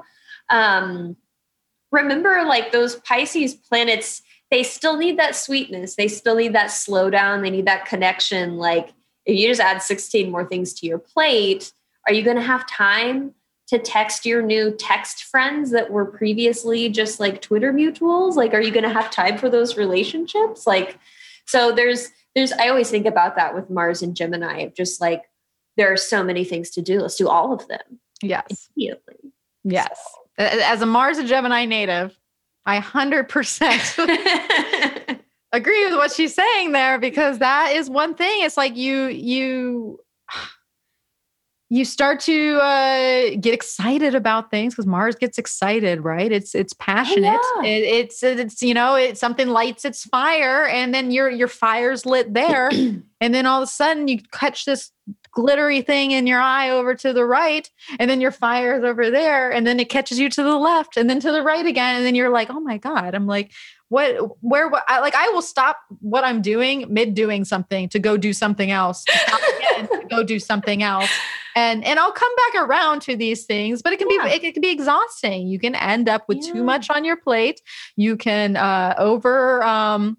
estimate what you're capable of doing because it all sounds good in your head until you have to do it. And then it's harder because maybe the energy is not there because it's of a mental space. It's great at speculation and possibility, but once you're in motion, it's like, oh, this is a lot more work than I thought it was. And maybe that's where we get the delegation of Mars, who will eventually trine Jupiter. I don't think that necessarily happens in this season that I can see. But by sign, it's going to be talking to Saturn and Jupiter and what have you. So that is a very real thing. I think it will feel like a breath of fresh air as far as just movement, but we have to be sure that we don't like take it too far. And like you said, just start to agree to like all these different things, whether it's with other people or just to ourselves, because, but what I will say is what I find very interesting, especially as it creeps ever closer to the North Node, which it will happen in Aries season, is that it'll be very interesting to see what happens in the media range and opinions. And, because Mars and air sign, number one, it's mentally aggressive. Like that's what I tell anybody that has it natally. If you have Mars and an air sign, like you need to have mental situations go on that deal with the stress that Mars can bring to like just mental irritation and like, because it's a really weird thing, real thing. But I have a feeling that's going to get kicked up a bit during this transit. Yeah. And it's so good to be aware of that too, because like, again, it is important to pay attention to the information that's incoming, but it's also extremely worth paying attention to like your adrenaline levels and how they are affected by the information you are consuming on the internet, and being mindful that it may not be actually helping you take action to just consume more and more and more inflammatory information. Like do you know what I mean? Because it's like, again, don't close your ears to everything and like stop paying attention to current events, but just know that like, and this is one thing I'm so glad that Jupiter and Saturn are in Aquarius supporting Mars by whole sign trine, because there's this opportunity, I think, to kind of keep a little bit of perspective and go, okay, if there's so much noise, let that fade into white noise and remember that there is silence. and you have time to stop and pause and take a breath and think and say, what can I actually take action on that will have an impact? Rather than just being like, oh my God, everything is terrible and it's all at once and there's nothing anybody can do. And it's everything's a disaster. The whole world's on fire. Cause I mean, it kind of is, but, but like, again, just, if taking action or making impact or doing something is important to you and it is important, like what are the ways you can actually maximize that and have that Saturn Jupiter perspective and kind of, maturity in order to be like, well, one thing you can definitely do that will help is kind of regulate how adrenalized you get by how much information you consume, how many conversations you consent to engage in, knowing that maybe they will be, productive and stimulating and you will learn something versus, I think of like, engaging astrology skeptics on Twitter. Like you can do that, but like, is that like, at what point do you just kind of call it and you're like, all right, this person's not receiving anything I'm saying. This is not actually making a positive impact. Like where can you have those lines drawn, those boundaries for yourself, those Saturn things to support your Marsing in Gemini? So again, it's not that you should not do anything or close your ears to everything, but just be aware. Yeah, there's Mars and Gemini, how could there not be an uptick of like, internet firestorms, real firestorms, Yeah. And so, yeah. Half of it's just being aware of it, right? So if we're saying it here now and when you encounter it, you'd be like, oh, that's just Mars and Gemini, and it just, because, air signs, we just need perspective, right? If we have the higher perspective, which hopefully the Jupiter and Saturn can bring us, we'll realize that if you see it getting heated, you don't necessarily have to partake. You can walk away. Remember, you have choice. You have choice. You have agency. Choice. Exactly. So make that choice. Makes me think of the Lovers card, which is assigned with Gemini there. And so make the choice. Do you want to go down that path that leaves you on the internet for 3 hours arguing with someone that you're never going to change their mind, or do you want to take that path where you absolve yourself of any of that mental irritation and you go and take a walk and get some fresh air and take in some nature and let your mind wander? You have both those choices. We always have choices. And that might be just the thing with Mars and Gemini in general, is just remembering every time you make a decision with your action energy is to pay attention to the choice you're making. Is it taking you the path you want to go? Or is it taking you off course? And I think the path we want to go is much of what Aquarius season has been helping implement in us. So, keep your eye on that prize. And even if it's difficult at times and someone gets your goat in some way, choose the path that is going to be more mentally healthy, I guess is what I would say. Mm-hmm. Yes. So, but that's exciting. We have that change. And I think basically by the time Mars gets to the North Node, which will be a little into Aries season, that's when all those eclipses from back in, November 13th, December 14th, they're going to get activated. And I think we're going to see another big kind of like push of energy in our lives. But that will be Aries season. We're in Pisces right now. That being said, right after that happens on the 4th, which is a Thursday, we have the last pass of Mercury conjuncting Jupiter too. So that's another kind of forward momentum. I feel like movement once again is underway just in general. Yeah. And I just think about like Jupiter being big scale and Mercury being smaller scale and kind of like translating one into the other. Like what's the big picture and then what's like the practical step you can take, or like what's this big abstract concept or reconceptualization that is taking place in your life or in your worldview. Jupiter is so much about worldview, and like how do you cognize that on a personal level, a relational level, and what do you do with that information? And I think that, this is the third pass of Jupiter and of Mercury and Jupiter together. And it's like, I think that there's probably some clarity that provides like you're saying, that space for forward movement going on here, which is just, I mean, really nice. Again, after having like, it's been a Saturn Mars, like were Saturn and Mars ever not squaring each other from somewhere? I mean, I feel like it's been like a year. It was either long like time. Aries and Capricorn or Taurus and Aquarius. But just having that clarity to be able to move forward and have that, to be able to like really cognize and know how to translate the conceptual into like the next step or like the next waypoint. I think that's what that feels like to me. I totally agree, because at this point, you know, Mars and Gemini is getting close to trining Saturn after basically being in a square aspect since, summer of 2020. So there is a lot to be said about that. Right. It has been that long since. There is that relief to it.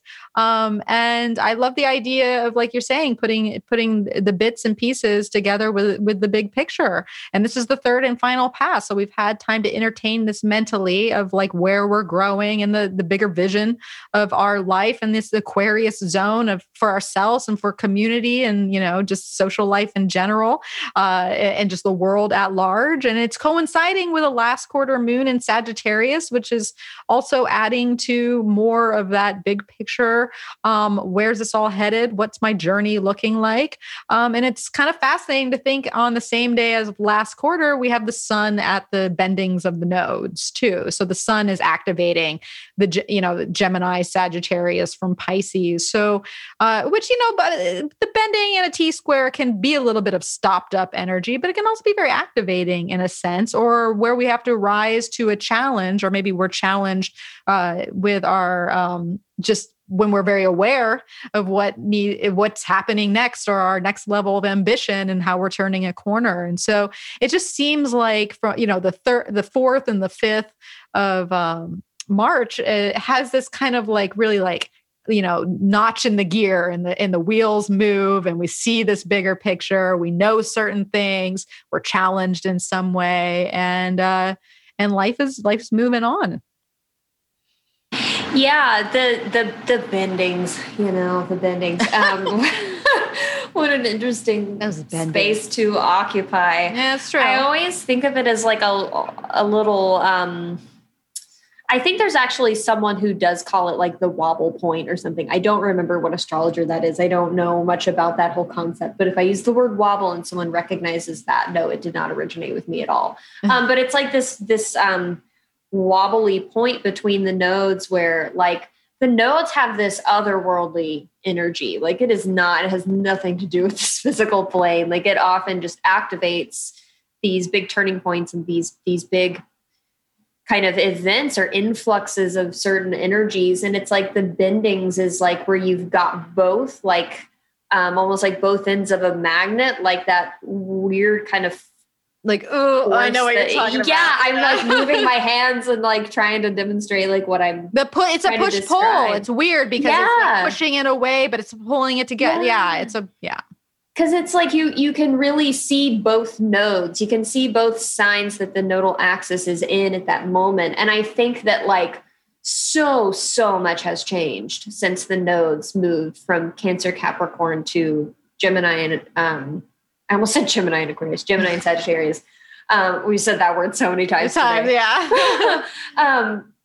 But it's like, I wonder if this will feel a little bit like, especially with that last quarter moon, with Mercury and Jupiter, conjoining for the third and final time. Like, I almost wonder if it'll feel a little bit like we start to really feel how much of a corner we're about to turn, as you were saying, seeing a little bit with like this new clarity, like how far we've come and like the direction we're going and how much like there's really no turning back, and how it's kind of a surreal place to be, being able to like really see both instead of like, I'm so locked in on the future. I'm so like in this place where I can't even think about like, 2018 didn't even feel like a real year. Like what even happened that year? Like I was saying before, but like a place where you really see the past with some clarity, the future with some, relative clarity, at least the path before your feet or the direction, and just being in that place of like, wow,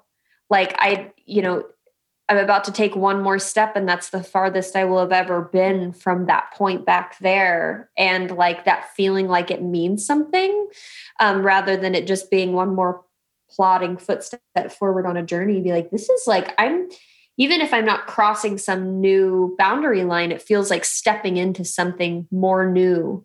So these are just, it's very abstract in my brain. When I start talking about the nodes, things get weird. But that's kind of my feeling on it as I kind of feel into this. Yeah. Yeah. I'm with you on that one. And I love that you use the term surreal, because there's something to be said about, I mean, we're still in Pisces season, and Pisces can seem surreal because it's like, are we dreaming? Is this really happening? Is this, like it can have that otherworldly quality where we're just in this space, in this in-between zone, in this transition of what was and what will be. And it can feel like a bit like we are dreaming in a sense, because it's not familiar. And we're stepping into this new territory. And I think we really will be at that point. And that's kind of like, to me, that's kind of like the initiation of like that bending place, as it does kind of push you into, and we already kind of felt that, because really the last planet to be at the bending of the nodes, other than the moon doing her, normal movements, was Neptune at the end of January. That's right. Which really colored, all of November and December and January of the astrology. And so there's also something to be said. Like if I'm okay, so I'm going to basically paint the picture that the sun on the 5th will square the nodes. Venus on the 9th will then square the nodes. And then the sun and Venus both go on to conjunct Neptune. And so it's almost like this weird kind of passing of the baton after Neptune spent so much time at the bendings of the nodes, to now have the sun shine a bright light on what that place actually is. And then Venus maybe kind of smooth it over, open it up a bit, connect it in some way, add different type of value consciousness to it, of what that all means and what we've been through.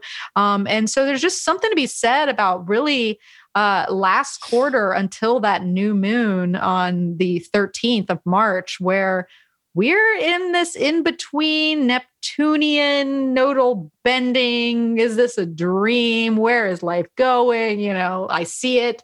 Am I here? Is this real? Pinch me. Am I dreaming? Like I feel like that's kind of the energy at play.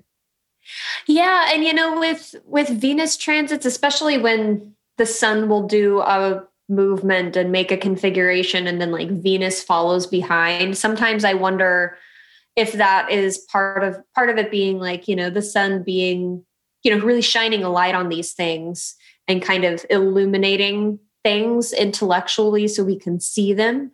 I sometimes muse about the Venus transit being like how that lands in our heart space, and how that lands in a more like felt space.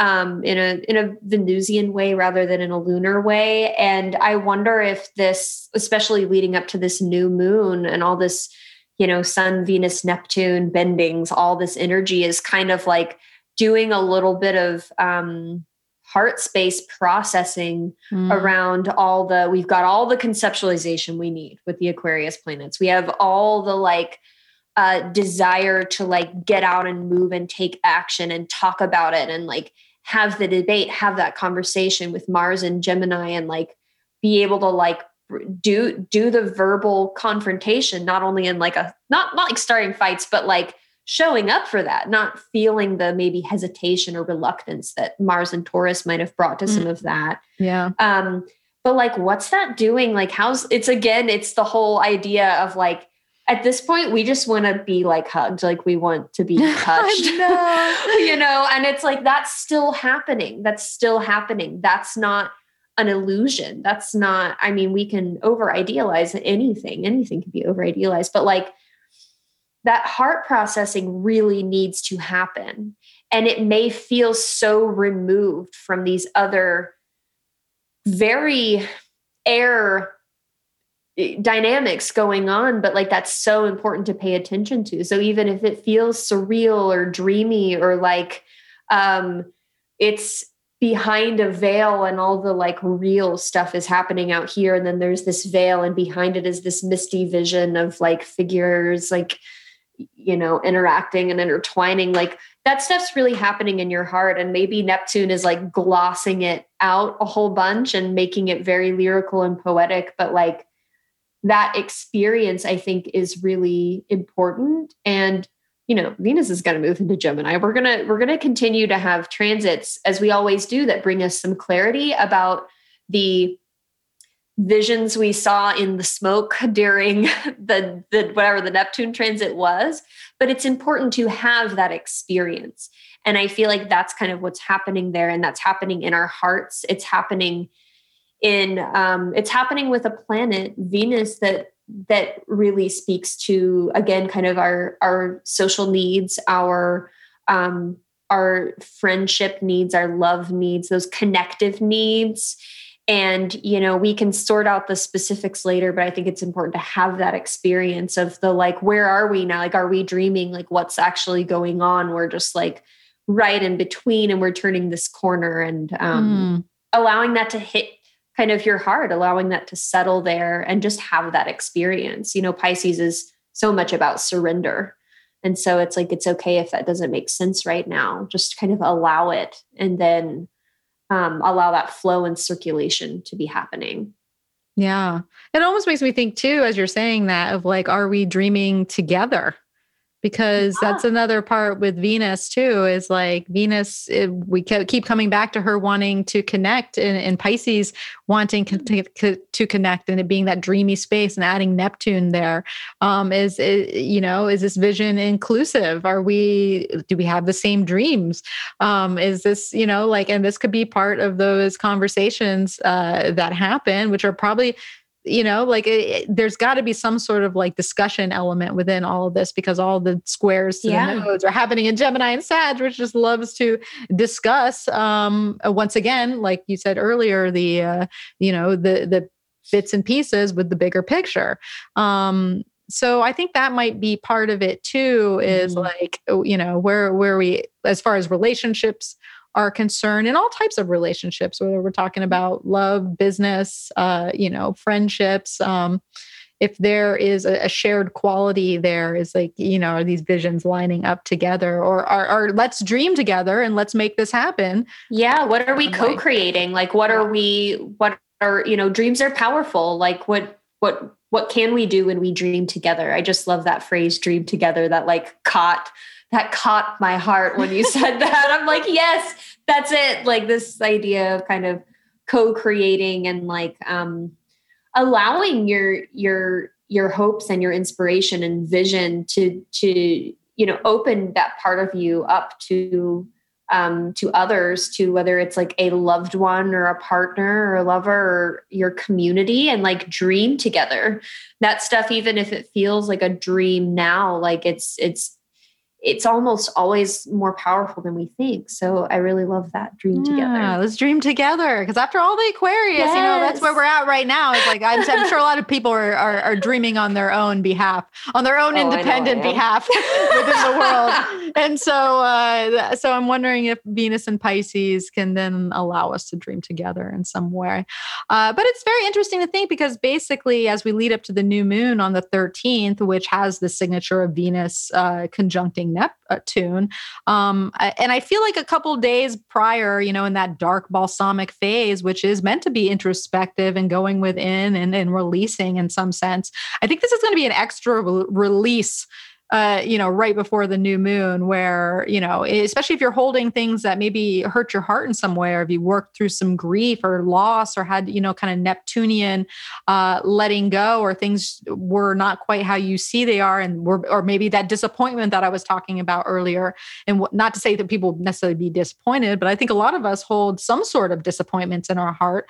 And if we can maybe make peace with them in a meditative way or introspective way before that new moon, I think that there's basically, what I'm trying to say is there's going to be a very much a spiritual quality in like the week leading up to the new moon, and why we might feel dreamy, and why we might feel like I don't know, just kind of like bigger, just, I don't know. There's no word for it. And that's okay, because that's the whole idea of like the fog of Neptune is it's a feeling, it's a sense, it's an intuition. That's another thing that can be very prominent at that time. So listen to what your intuition is saying to some extent. Yeah. And one thing I had the chart pulled up just so I could visually see it. One thing I love too is like this new moon is not in aspect to Jupiter and Saturn and Mercury. And there's the whole sign aspect to Mars, but Mars is at 5 Gemini at this point, and the new moon is at 23 Pisces. So we've got some space from the malefic planets. So the focus is really on Neptune and Venus and the luminaries. And I love that. It feels like kind of there's this big important, there are these meetings going on, and it's this big conference or event, and it kind of feels like, ducking out to your hotel room to like take a bath or something. Just like turning in early and just like taking that time to like rest and be really restful, and just like not purposely try to cognitively process all the information and all the changes and all the this and that and the abstracting, and just like let yourself rest and like let yourself take advantage of this dark moon phase to know that when your heart is processing, whether that's dreaming together or whether that is holding space for some heartache or for some disappointment, you don't have to understand that in your brain for it to be happening. And like, sometimes you need to just kind of immerse and surrender and just like cry, or like, do some art with your non-dominant hand, or just sit there and like literally not do anything and let yourself Neptune out and completely feel that kind of diffusion and just rest in like that kind of dark space away from this movement and from this kind of, I've said noise a lot today, but like away from the movement and the noise and the big planning, and just let yourself have that dark moon, restful, peaceful time to hold in your heart whatever needs to be there, and then let go of whatever needs to be let go of as well. Yeah, I absolutely. And it's so interesting to me that that are maybe perfect, that it seems like we're set up to do that, because there literally is like, I mean, from the 5th to, Friday the 5th to the 13th, which is a Saturday, there's not a whole lot going on in the sky other than what the moon is doing. So it is like, and that's why I think it is going to be surreal in that sense, where when we don't have a lot of planetary energies like pinging at us from all these different spaces, all of a sudden we're floating in this space of just what we feel, who we are, especially what we feel, because it's only the moon at that point making aspects, right? Yeah. So there's a lot of that feeling space. And it also is very interesting to think that the dark point of the moon really carries us up through Capricorn and Aquarius. And so there's something to be said about like the dark phases of the moon revisiting some of the more challenging areas that we have been through and all the planetary action that has happened there. But I think it's going to be a very fruitful time in that sense. And fruitful isn't always productive. A lot of times fruitful is letting go and kind of being the hangman and surrendering and finding the different perspective. And even if you are dealing with disappointment in some ways, sometimes disappointment's not acute. It could just be an overall it doesn't have to be this thing happened to me. It could just be like, wow, I'm really reflecting on my life and how I feel about it. And like, yeah, like our collective grief and loss that we've all experienced, like that's a real thing, and it's a heavy weight. And, I've thought so much, like I'm so very fortunate this past year to have, kept my day job. I stayed employed in my day job. I did not lose anyone to COVID. I've been so incredibly fortunate. And I think there is a tendency sometimes to really focus on like, oh, it's not that bad, or like I've had a pretty good go of it, or like whatever. Not just with me, but just in general. But if we're going to think about like things like dreaming together and really connecting with people and elevating ideas like platonic love and intimacy and friendship up to this level of importance that they really deserve, part of community is sharing burdens. And, we have collectively gone through a lot, even if you or whoever has been one of the very most fortunate ones, not a single one of us hasn't been affected. And just collectively, it's been, we've lived through a big trauma, and we're continuing to process. So maybe it is some of that. I love that you said that. It doesn't have to be acute disappointment. It can just be kind of like, I can't fucking believe we've been through this much. Like I've been through so much, and my people have been through so much, and just kind of holding some time for that. Yeah. Yeah. Cause we might not even feel that we feel that way until all of a sudden we are feeling it. And we're like, oh, wow. Moon moves into Pisces and we're like, exactly. And I think I was saying this in the year ahead that I did with Gray. How I thought that Pisces season, especially when we got to around this point, might bring in the emotional flood that we had kind of like, separated ourselves from, or detached enough from all the Aquarius energy to have all the emotions rush back in, and that consciousness of not only our own feelings, but that of the world and our neighbor. And because, we're all connected in some way. It's like during the inauguration, I don't have a single friend that wasn't like, I was crying when I was watching it. And we're all crying because there was like a sense of relief, or there was you don't need to be next to someone to feel those things. This is a web of consciousness that we're connected to. And so, like let it go, cry it out, dance it out. Pisces loves to dance. Get your dance on, because sometimes like the biggest release of like, grief and loss is through joy and celebration and just letting loose and shaking it off. And have both of them, cry and then dance, dance and cry at the same time. Been there. Laugh, it all applies.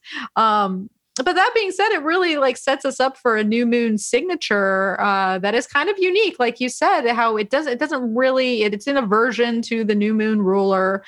We've got Mars and Saturn basically forming a trine. So there's something to be said about the whole lunar month. With that air energy that has a lot of momentum behind it, and getting a lot of maybe ideas and blueprints off the ground per se, maybe not actual physical movement. There's not a whole lot of Earth going on other than Uranus and Pluto. So I don't have a lot of action. But it seems like it's going to be a very connective month in some interesting ways, just because of that Sun, Moon, Neptune, Venus being kind of at the front, and Mercury at its station degree too. So it leaves shadow at the new moon as well. So it'll be an interesting lunar month, I think, after that point. Yeah, agree. And so really the last thing that happens in Pisces season is Mercury then ingresses into Pisces on the 15th, a couple days after the new moon, which is going to be a totally different flavor than all the Aquarius. Then we're really in Pisces is full force for those last few days of Pisces season with Mercury there, I think. Oh my goodness. Yeah. And it's just, how perfect is it that of course we would have Mercury's retrograde in Aquarius, just so there would be more time with more planets still in Aquarius. And so I think that movement out is going to feel like, I wonder if it's going to feel like, just some mental fatigue finally kind of hitting and being like, yeah, I really do kind of want to mentally take a break and kind of let things flow a little bit more, rather than trying to plan and connect these dots and whatnot. And yeah, you know, speaking of the idea of like the sun making a configuration, Venus following behind, and then like I think of it kind of similarly when like Mercury will follow behind kind of a similar path. Like, what does it look like when kind of the mind is catching up with what the heart has experienced, with what we've been shown or what have you. But you know, it's also interesting as Mercury ingresses into Pisces and immediately starts to creep up to a square with Mars, who's approaching the North Node. So, but that's all ruled by Mercury. So it makes me wonder, it's like, you know, Venus and the sun and Venus have kind of, laid the path a little bit. And we've already gotten this dose of like, wait a minute, I got to have these needs met. I've got to have this affection and this friendship and this relationship and this connectivity emotionally and spiritually, and process these things in my heart.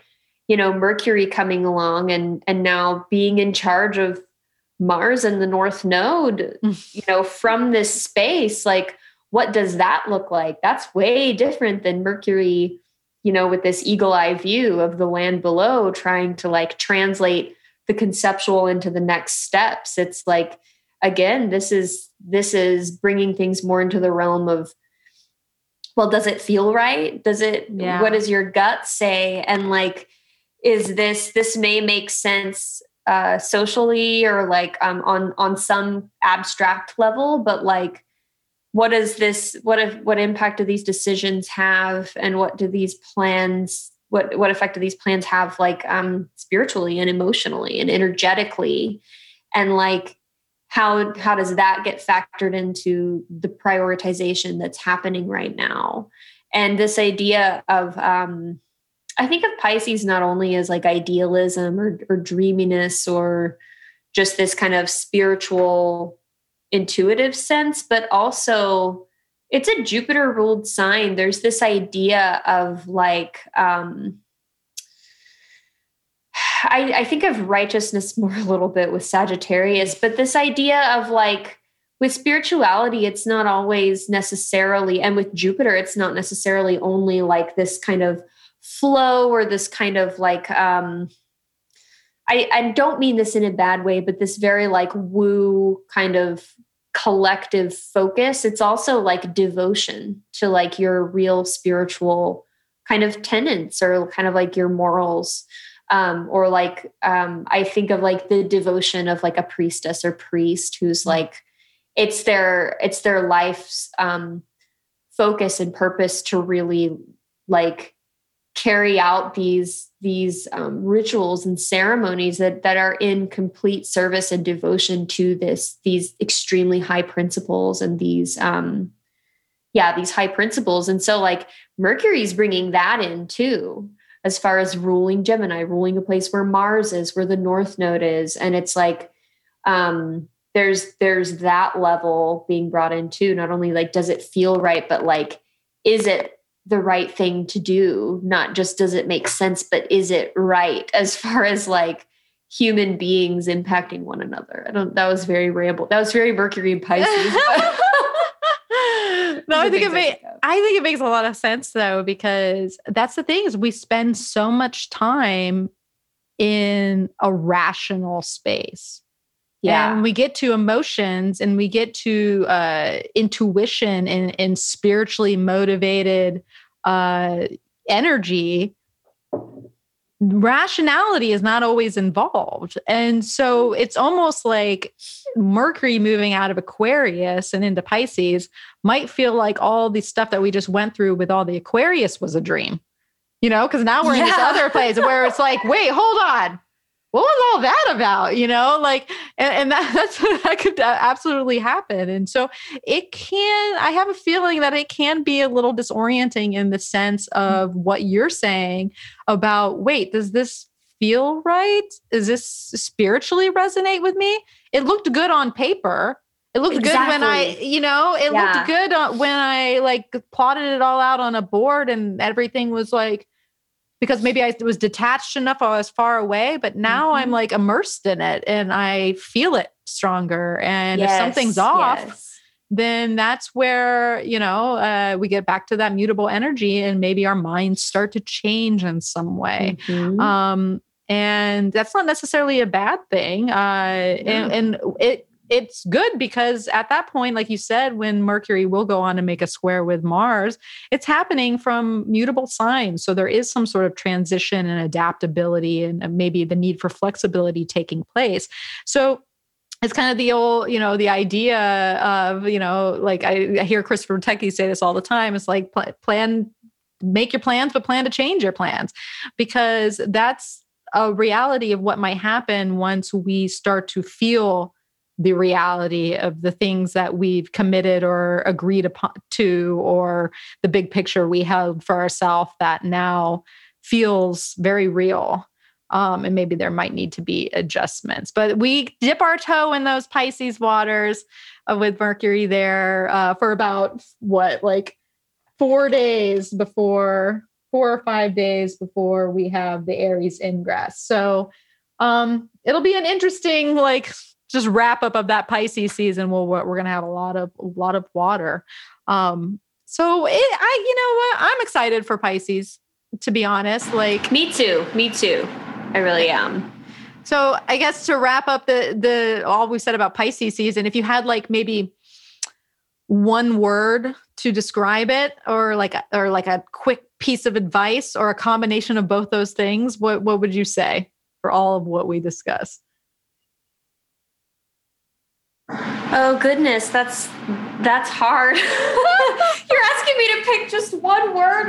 One word, Jo. One single word. What's the first word that comes to your mind? Pisces. A feel. Obviously. I mean, I'm just thinking of let yourself feel these things. Let yourself remember that there's value in feeling, and it's not only okay to feel, it's really crucial to do that. It is so crucial to allow feeling to be a part of your process and your conceptualizing and your planning and your strategizing. If you try to leave it out, it will just come back and flood you at some point, and it will ruin all your plans. Straight up. So just get over it.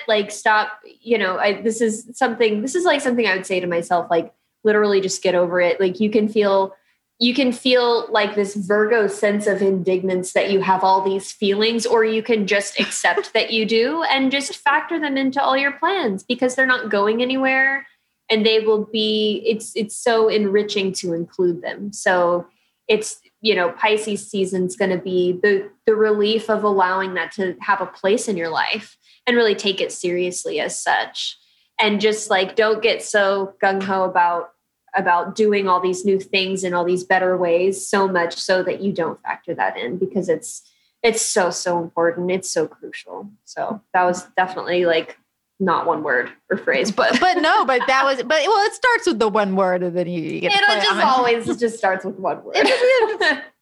I know how it works.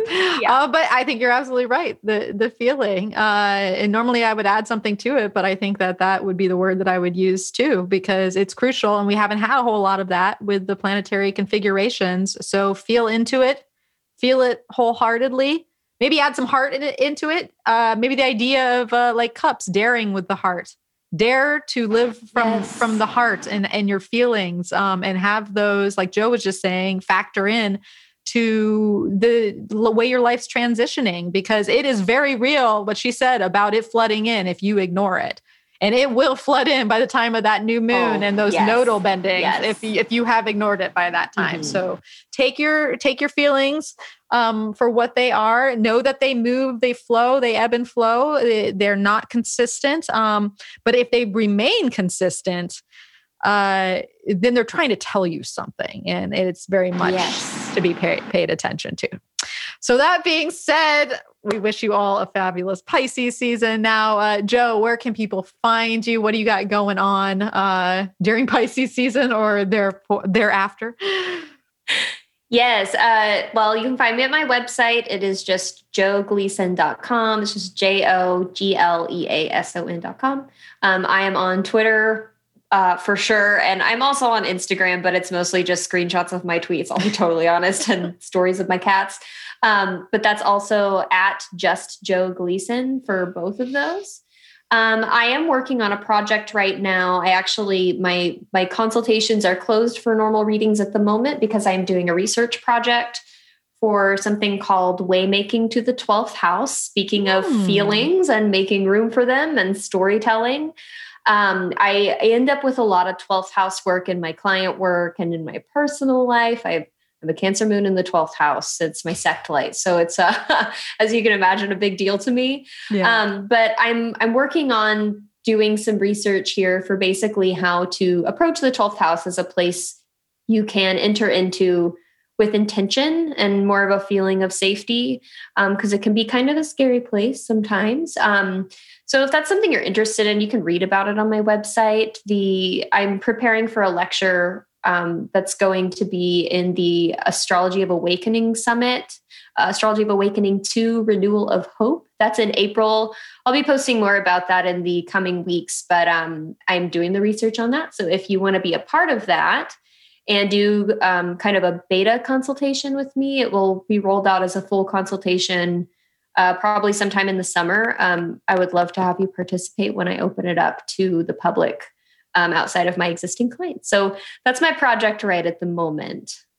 I love and that raising project. A new kitten. I have a Uranus and Taurus new kitten, and her name's Angel, and she's an angel. So she's an angel. I'm also doing that. Hey, kittens are a handful. When oh my gosh! But so much fun. They'll make you laugh. They'll make you laugh. Yes. I need the kitten energy in my life right there now. You go. You need that kitten. Well, I love that. It sounds like a fabulous project. And we can all use some help if we have some 12th house planets. I got Pluto hanging out there. And T-square with my luminaries. I'm like, just that. Just a little bit. Just a little bit. All right. Well, where can you find me? You can find me at energeticprinciples.com and on Instagram at energetic principles. And of course, I will do a blog post that will share this podcast along with Joe's information. And I too will be taking part of the Astrology of Awakening Summit that will be happening in Aries season. And I'm actually on a committee to review what's the word I'm looking for to review applications of any astrologers female astrologers that are or that identify as female that are looking to join our summit, because we do have a couple of placements for people that have been practicing for at least 2 years. And if you have something to share or a topic of interest or would like to spread a message to a wider community, especially one of hope, as that is the overall intention of the summit, we are accepting applications until March 1st. And then we will review them a little bit after that, and then choose someone the middle of March. So if that's something that you're interested in, you can go to radiantastrology.com. Christina will have the link up on her page, but I'll also add a link to the blog post that I do for this program so that you can get there. And if you know anybody who's interested, spread the good word and get it out there, because I think it's going to be a very a fun summit. Everything's fun, right? But hope.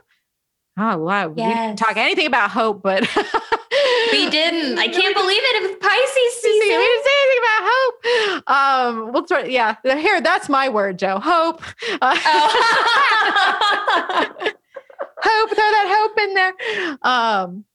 Yeah. So definitely check that out. All right. What else do I need to say? I need to say, leave a review where you listen to this. If you enjoyed our conversation, it helps the podcast be seen further and for our efforts to also go to a wider view. Share it with a friend, share it with a family member, share it with an enemy. Hey, I mean, it's good. Why not? Bridge a gap. But Venus is almost in Pisces. I think that is it. So Joe, thank you so much for joining me again. I really enjoy getting to chat with you. Thanks so much for having me back on. This is always a blast. All right, everyone. And thank you for tuning in to us talk about Pisces season for so long. We hope you have a fabulous one. And as always, may the stars be with you.